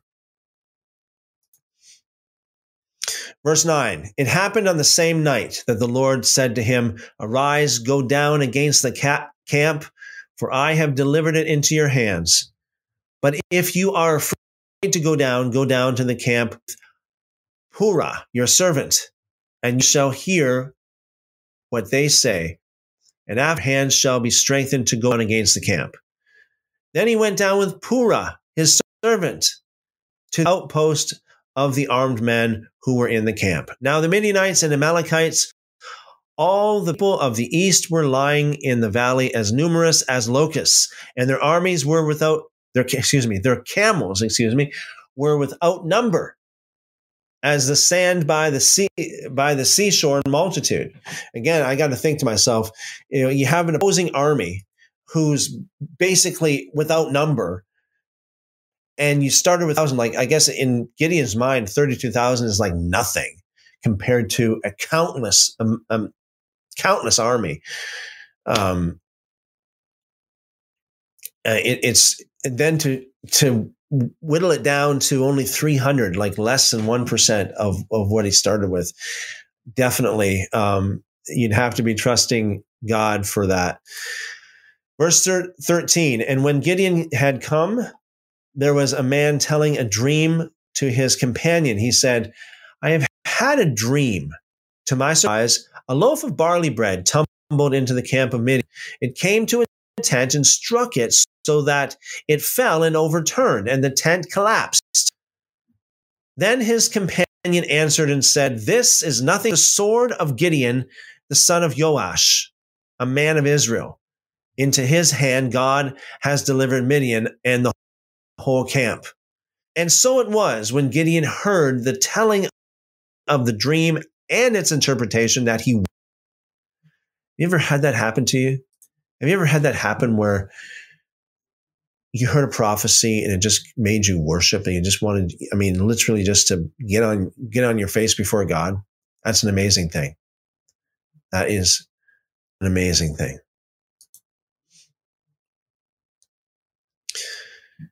He returned to the camp of Israel and said, "Arise, for the Lord has delivered the camp of Midian into your hand."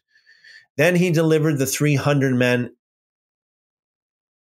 Then he divided the 300 men into 3 companies, and he put a trumpet into every man's hand, with empty pitchers and torches inside the pitchers. And he said to them, "Look at me and do likewise. Watch. And when I come to the edge of the camp, you shall do as I do. And I blow the trumpet, and all who are with me, then you shall also blow the trumpets on every side of the whole camp, and say, Serve the Lord and of Gideon." Notice here that the sword of is in italics, which means that's not in the original language or the original Hebrew. So literally, it only says the Lord and of Gideon. Verse 19. So Gideon and the 100 men who were with him came to the outpost of the camp at the beginning of the middle watch, just as they had posted the watch, and they blew the trumpets and broke the pitchers that were in their hands. Then the 3 companies blew the trumpets and broke the pitchers. They held the torches in their left hands and the trumpets in their right hands for blowing. And they cried, "The sword of the Lord and of Gideon." And every man stood in his place all around the camp, and the whole army ran and cried and fled. The whole army ran and cried out and fled. When the 300 blew the trumpets, the Lord set every man's sword against his companion throughout the whole camp, and the army fled to Beth Acacia toward Zerera, as far as the border of Abel Mahola by Tabath.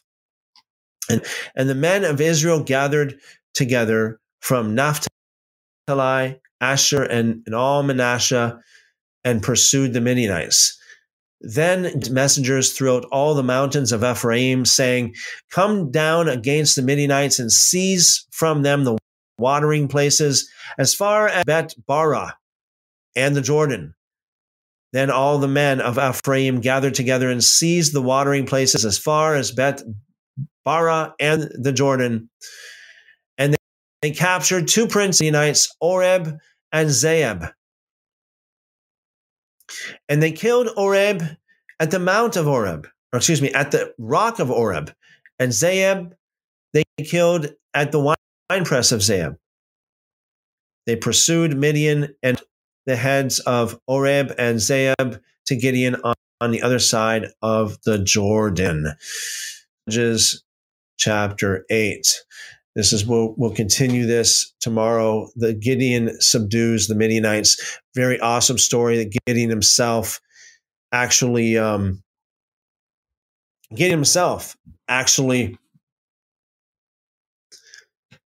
with him and 300 men, he caused the enemy army to destroy themselves, right?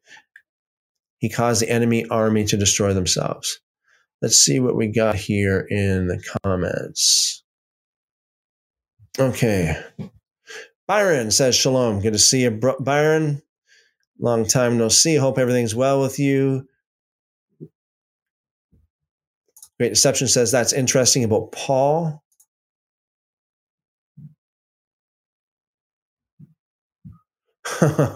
Christina started eating at the wrong time. Oh yeah, sorry about that. The Great Deception says that's interesting. He was left-handed, so he was able to sneak the dagger in. They were searching for right-handed hiding places on people. Very interesting. Yes, absolutely. The Great Deception says, I think when Yeshua was tempted, worship me, I will give you these kingdoms power. He didn't. Leaders of today say, okay. Unfortunately, I think a lot of people are like that. You look at what's going on in the world today, and I was thinking a lot about that in the past few days. Some of the leaders in the world, if not most of them, if not all of them, at least some of them are very, very demonic, to say the least. Christina says, I always wonder if they realize it was Satan offering them power. Yeah, you know what? A lot of people don't really realize. A lot of people do not realize that they're serving Satan. Likewise, a lot of people do not realize that they have deep devils too. They don't realize that they have evil spirits. I've seen that happen. I used to go to a church where there was this one lady, talk about Deborah. There was this one lady, and she, for some reason, there was always evil spirits that would manifest around this lady. Now, this lady was not in her, I'm not saying she was, manifesting, but for some reason, evil spirits would manifest around her. And so it happened so often. And she was actually one of the teachers in the Bible school of the church I used to go to. And it happened so often that people would actually basically line up and just ask her, do I have evil spirits? Do I have evil spirits? Because so many people, these are people who were Christians, dead. And this was a church, the church I used to go to was a church that was very, quote unquote, on fire for God. I mean, people that were like really dedicated to the Lord, lots of young people that would go there. This would be back in early 90s, okay? Mid 90s, early 90s. So it wasn't some of the churches that we have to. This church that I'm talking about really doesn't exist anymore. But anyway, so, I mean, the whole idea of people having evil spirits makes me think of that. In fact, I told this story before. I'm not sure how many of you heard this, but that same church, it's this young guy. He was younger than me. Excuse me. He was younger than me. And he seemed to be like a really nice guy. He was a really nice guy. I'm not saying he wasn't. He was a nice guy. And I didn't know him very well. Like, I wasn't really close to him. He wasn't like my best friend or anything like that. But I would talk to him every once in a while. Just a casual, hey, how you doing? And yada, yada, yada, like every week, whatever. And then one church service, all of a sudden, it was like after the service, there was a evil spirit that manifested in somebody up front. And this guy would be screaming, and you'd have all these ushers and these kind of people. They would all gathered around because sometimes you'd take a lot of people to hold someone down while they're casting evil spirits out of them. So a lot of times I get these big guys, some of these big ushers and stuff to hold this guy down. This guy's screaming, and they're casting the evil spirit out of him. And I'm thinking, who is it? Who's this? Who has this evil spirit? Well, yeah, it happened to be that guy that seemed to be so nice, so soft, right? He was so soft spoken, just so soft. It seemed to be like a nice guy, but he had evil spirits. No doubt about it. He had evil spirits. So yeah, a lot of people don't realize. Yeah, Christina says, I always wonder if they realize it's Satan offering them power. Yeshua knew who was offering, but does Satan also masquerade as an angel of light, like Paul says? Yeah, I do believe so. Absolutely. For the most part, for sure. Sheepdog Ministries. Will says, Shalom, brother.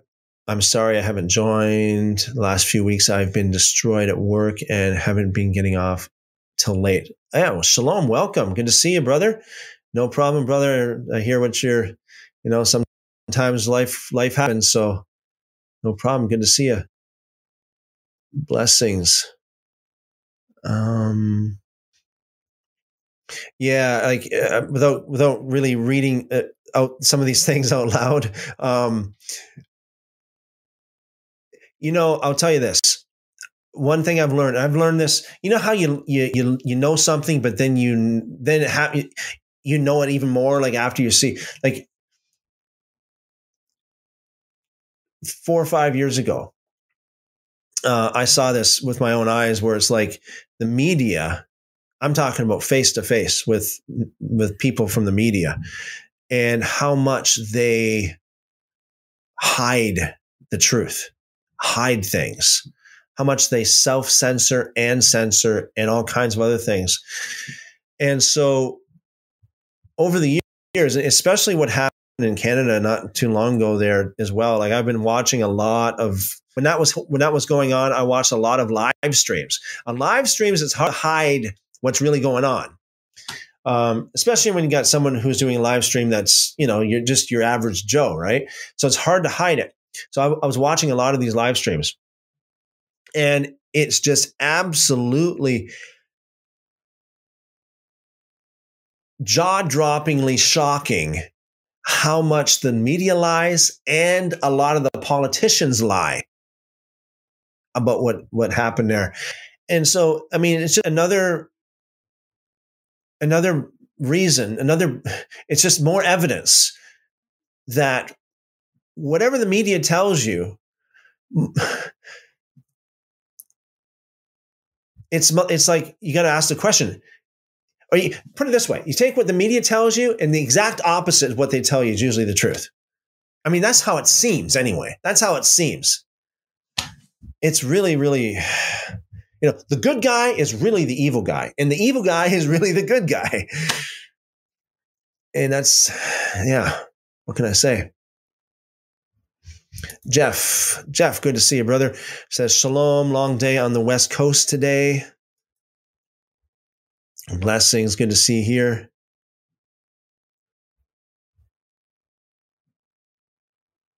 Andrew says, what happened to the reading of the book of John? That is actually scheduled, Lord willing. Lord willing, we will do that Erev Shabbat. We'll do that Friday night. We will. I'm not promising to read the entire book of John, but rather just do an overview of John, talk about John. For those of you who have been here a lot, on the live streams, you know that it's a subject that frequently comes up. And so I want to just come to the table with an open mind, and we want to come to the table as objective as possible, as unbiased as possible. And let's look at the Gospel of John, look at some of the things, well, ask questions, and, we'll talk about it. Everybody will talk about it. And I think that we'll all learn, right? We'll all learn. Jeff says gas is about $5 today. It's crazy. 5 days ago, it was $3.89. Yeah. Sheepdog Ministries says, off subject, but do you have an opinion on Jacob taking the blessing? Anyone reading that story knows his mother was at fault, but do you have an opinion on how that blessing worked? I can tell you what I'm thinking. I think that it was God's plan right from the very beginning, actually from before the beginning. I wouldn't say I know what you mean by it was his mother's fault. I totally understand what you're saying.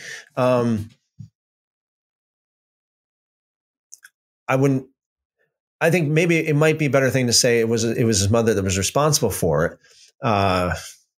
because I'm not sure if I would say it's his or her fault or anybody's fault. The reason why I say that is because of the scripture that says, Jacob I loved, Esau I hated. And that was spoken like before they were even born, while they were still in the womb. And that opens another subject as well, because that's Romans chapter 9. Paul talks about that. And it seems to me, and I mentioned this on when I went through the book of Romans a long time ago. How many years ago was that now? When I went through the book of Romans on YouTube, I mentioned this on one of those videos. It seems that when Paul talks, please understand, I'm not making a statement of fact here. I'm just saying it seems like this is what it's like. When Paul talks about not by works, it seems, at least from the Romans 9 perspective, when he says not by works, it's not what a lot of Christians believe. Like, it's not, because, Will, you and I both know very well what the modern Christian interpretation of that is, right? Like, well, you don't have to obey the Torah anymore. But I think that it could be, again, I want to be very careful how I say this. I want to communicate my thoughts here properly.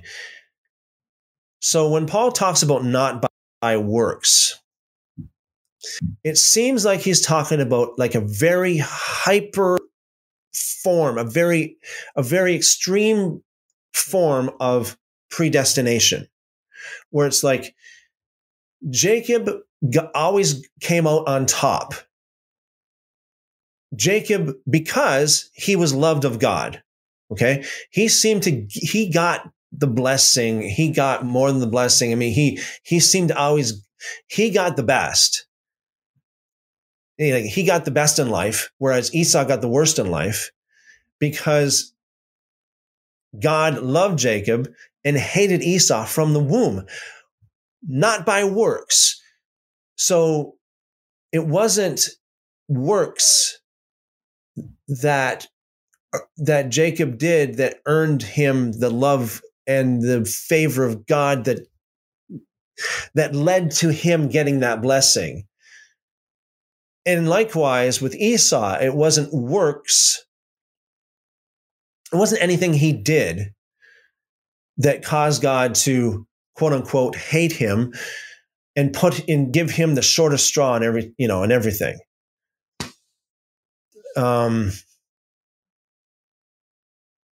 I'm not sure if that answers your question. If you mean, let me see, you got some more comments here. I mean, I'm just kind of sharing what's on my mind. Yeah. Will says, I mean, it's probably something we can't understand, but it's interesting when you think about it, because why could Esau get a blessing as well? Made me ponder today. Yeah. Having read that,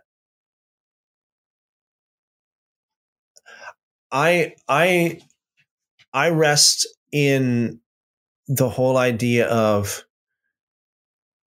it's just God's sovereign will. Like, he doesn't. This reminds me of back in the days when I used to be very, very evangelical, in the sense of I would go out and I would go out on the streets, talk to everybody I'd see on the street. Like, I'd make a day of it. Just go out on the streets and just, hey, excuse me, do you know Jesus? Hey, excuse me, do you believe in God? And talk to people and hand out, books and pamphlets and all kinds of stuff, just because I just was fired up like that. And going to malls and I even went door to door, not a JW, but I went door to door, over 1,000. What was it? Over 1,000 doors, just talking to people. And, back in those days, I had the idea that God, that I'm trying to get everybody saved, just trying to get everybody saved. And it's difficult because a lot of people are just, I found freedom after doing this for so long. I found freedom and peace in just resting in the idea that some people are just never going to make it. They're just never going to. They're just not cut out for it. They're like Esau. They're just not. They're just not. Talking to them about the things of God or the truth, whatever, is like trying to teach a cow how to ride a bicycle. It's just it's not going to work. Just not going to work. So I said all that to say it's just what's going through my mind right now. I think there are people like Esau that, for lack of a better term, I guess you might say objects of wrath, quote unquote, objects of wrath, made to be destroyed, if you want to put it that way, in accordance with Romans chapter 9. So, I think it's just God said, I choose Jacob and I choose Esau. It's my choice that Esau is the one that's going to have he's going to have the worst of life. Okay. He's going to have the worst of life. And I'm going to make sure he's got the worst. He's going to miss it here. He's going to miss it there. He's going to miss it everywhere. And I find it interesting, by the way. Not sure how many of you know this, but Esau in Islam, even, he's barely even known, if not even known. He's like pretty much erased from that part of the religion of what they call Abrahamic religions.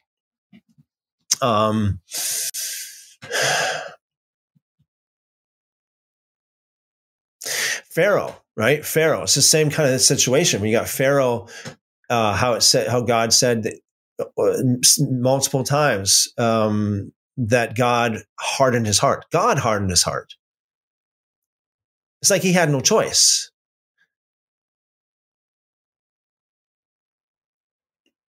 So I think it's a case of,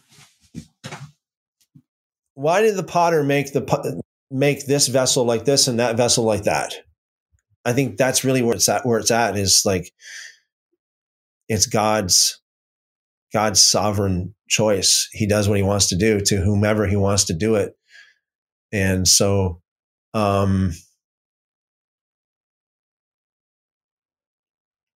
yeah, I don't know what else to say, Will. It's an excellent question. And I know it's a question that a lot of people would not be able to swallow. I mean, the answer to the question would be something that a lot of people would not be able to swallow. I get that. And a lot of people have a lot of problem with that kind of the way that I'm talking. And then a lot of people have a lot of problem with that. But I think that that's really what the scriptures show us. I don't know what else to say, Will. Thank you for the question. Very good question.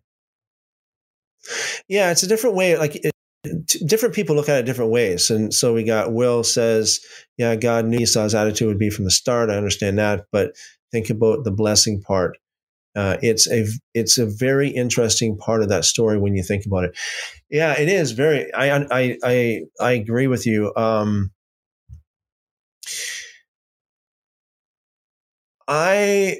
I think like the first thing you said there, Esau's, like God knew what Esau's attitude would be from the start. And I know that that's like a hybrid between, the free will and God predestining Esau to be hated, so to speak, or to be I always have the shorter straw. Personally, my own opinion, I tend to lean the other way. I tend to go like, well, they say you can lead a horse to water, but you can't make it drink. I believe you can make it drink. I believe you can. I believe when before you get to the water, load his food with lots of salt. You can make it drink. And so it's like this too. I know Sheepdog Ministries, you got a dog, you got a really hungry dog, really, really hungry dog. And you can make it choose one bowl over the other. You can make it choose one dish over the other dish, in the sense of, if you put a dish of, like ground beef in front of a hungry dog, and simultaneously you put a dish of raw broccoli in front of a hungry dog, you know what it's going to go for. You're making it, so to speak, quote unquote, making it. You're not really giving it a choice, is what I mean. And so I think that God can do that with people. I think that God can salt people's oats to make them drink, or he can do the opposite. He can, he can make them so that they're not thirsty when they get to the water, through many different ways. He can make them choose, even though there's a choice, so to speak. He can give. Let me just reword that. I believe that God can set up the circumstances in people's lives so that, even though technically speaking they would have a free choice, a free will, yet the circumstances around them would determine their choice. Like, again, with the dog, the circumstances around that dog, you put raw carrots, raw broccoli, a bowl of, apples, and then steaming hot beef or whatever, steak right in front of the dog. You know what it's going to go for. So really, you're giving the dog a choice in a way, but really you're not, because you know what it's going to choose, because of its DNA determines what it's going to choose. So that's how I look at it. When it comes to Jacob and Esau and that whole situation, I think that God, I don't necessarily, again, this is just my own way of looking at it, but I don't necessarily think that God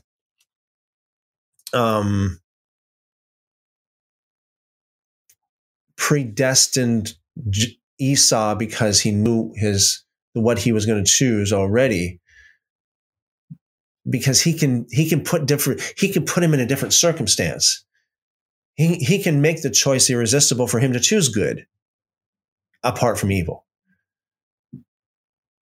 He can make the circumstance irresistible for him not to lose the blessing. There's many different things.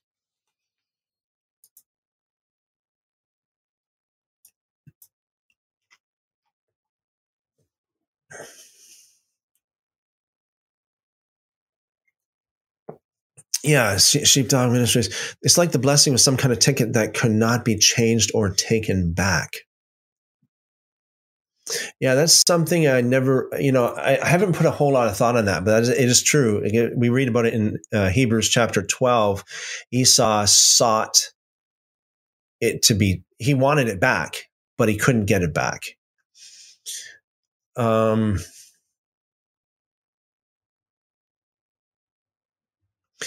that, again, I'm just thinking that could be because of how God set it up. I love Jacob. I hate Esau. He just put him in that. The circumstances in his life was such that it was irreversible. Irreversible. For whatever reason or reasons, Jacob wouldn't sell it back. Whatever reasons it would be. Those are just my thoughts, Will. That's a deep, that subject is a very, very deep subject. It's probably one of the most deepest subjects you can talk about. It's like free will versus creation. So I believe, let me just say this, because it sounds like I'm just kind of trying to, I don't know. sometimes I talk in one way and it makes it sound like I'm way over this side, but I'm not, right? So what I'm trying to say is, like, I believe in free will, but not free will in the absolute sense. I believe that there is limited free will. It depends on how you define free. It depends on how what that means, right? So I mean, if you're out, the only way for you to really have free will in the uttermost absolute sense of the word free, where you can just do anything you want to do without any kind of pre-programming, DNA or bias or nurture or nature, doesn't matter. You're not getting any kind of external, nothing sways you one way or the other between one choice or the other choice. Free will, being as free as possible. The only way for someone to, in my way of thinking, is the only way for someone to have 100% absolute free will is only thing in existence. if you're the only person in existence, basically, if you're God, basically, if you're the only one in existence, then you'd have free will as free. You could do whatever you wanted, whatever you wanted. You wouldn't care what other people think, what other people see. I mean, you can run around the world. I mean, you can do whatever you want to do, right? Nobody can right now in the world. Nobody can do whatever they want to do without getting arrested, even if it's innocent. I mean, the very fact that everything, yeah, without getting into too much detail, but as soon as somebody else is in the picture, as soon as there's another person in the universe apart from you, that means free will is limited. And it depends on where the limits are. I think that God expands the limits of some people, so they're more free, and other people are not. See lots of comments. Let me just say this too before I get too far from the subject. I don't agree. I think with Calvinism and Arminianism, I think they both have points that are wrong. Okay, so there are things about Calvinism I think that's wrong. I think there's things about Arminianism that I think that are wrong in the way I look at things.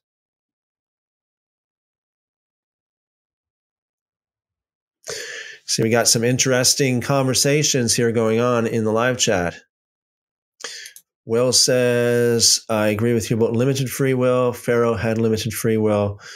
Yeah. God built him up to show his power by putting him in his place.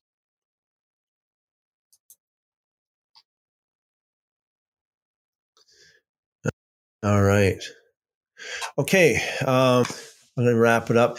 Tomorrow night we have Jordan Thomas. Lord willing, he'll be on. He'll be doing some music. He said, I don't think he's with us tonight. As far as I see, he's not with us. I don't know, but he wrote a new song. I'm not sure if he's going to be singing that song. I hope he does tomorrow night. And he'll be doing some music. And after that, we'll be getting into the scriptures again. On Friday evening. So tomorrow is Wednesday. Thursday will be like a normal, as far as I see, normal weeknight. Friday evening, Lord willing, we'll spend the night talking about the Gospel of John. I mentioned this stuff before, but I think it's a very interesting topic. And again, what the position I'm taking, I just want to come to the table. I want to present different things. Like, for example, and I don't want to get into talking about it right now, but it's like, for example, like why is the Gospel of John so different than the other Gospels in the sense that 90%, over 90% of it is not found in any other Gospel? That's one question. We got lots to talk about, right? Why is it that the historical, why isn't that it's not in the same, the sequence of events are not the same? Why is it that the crucifixion's on a different day? And all kinds of different things. Lots of things to talk about. That's just a little bit of a hint of some of the things we're going to talk about and kind of compare it with the other Gospels. And just sit around table, so to speak, and pull out the Bible and talk about it. And I think it's going to be very interesting. So, and as always, on Saturday, we'll have our normal, as you might want to call it normal, Shabbat. Sometime in the next, I'm not sure when it is. I'm not sure if it's going to be this Sunday or next Sunday or whenever I'm not sure what Sunday it's going to be, but there is a Sunday where there's another person from TikTok wants to actually took up my challenge of quote unquote debate. I don't think it'd probably be more of a discussion than a debate, but it's a lady that wants to talk about it. And when that happens, it'll be a Sunday, and according to her, she can only do Sunday early, like around noon. So that's something that we will, Lord willing, that will happen. We don't have anything set in stone right now, but that might happen sometime in the next so many weeks. And so we'll get that on the schedule. Just to give you guys a heads up, that's what we're looking at doing. And yeah. All right. So Chanda, I'm not, please forgive me if I'm not pronouncing this name properly, but Honda says, I started to watch Christopher. I found him through Onia. Oh, welcome. There's a few of us here. If you're interested, we have Sheepdog Ministries as well. He's got a channel that's quite the going concern, I guess you would call it, on TikTok. Very active and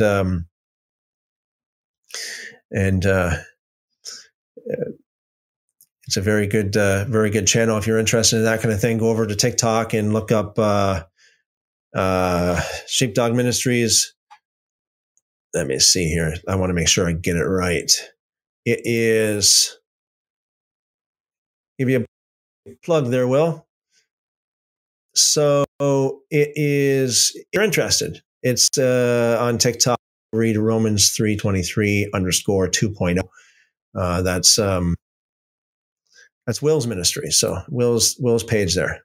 You might find that interesting. Speaking of Will's, Sheepdog Ministry says, thank you, brother. Hopefully I will be able to fellowship more soon. Yeah. Thank you very much. 1 John 2:26 says, thanks, blessings, and good night. Thank you very much, brother. Blessings multiplied to you. Good night.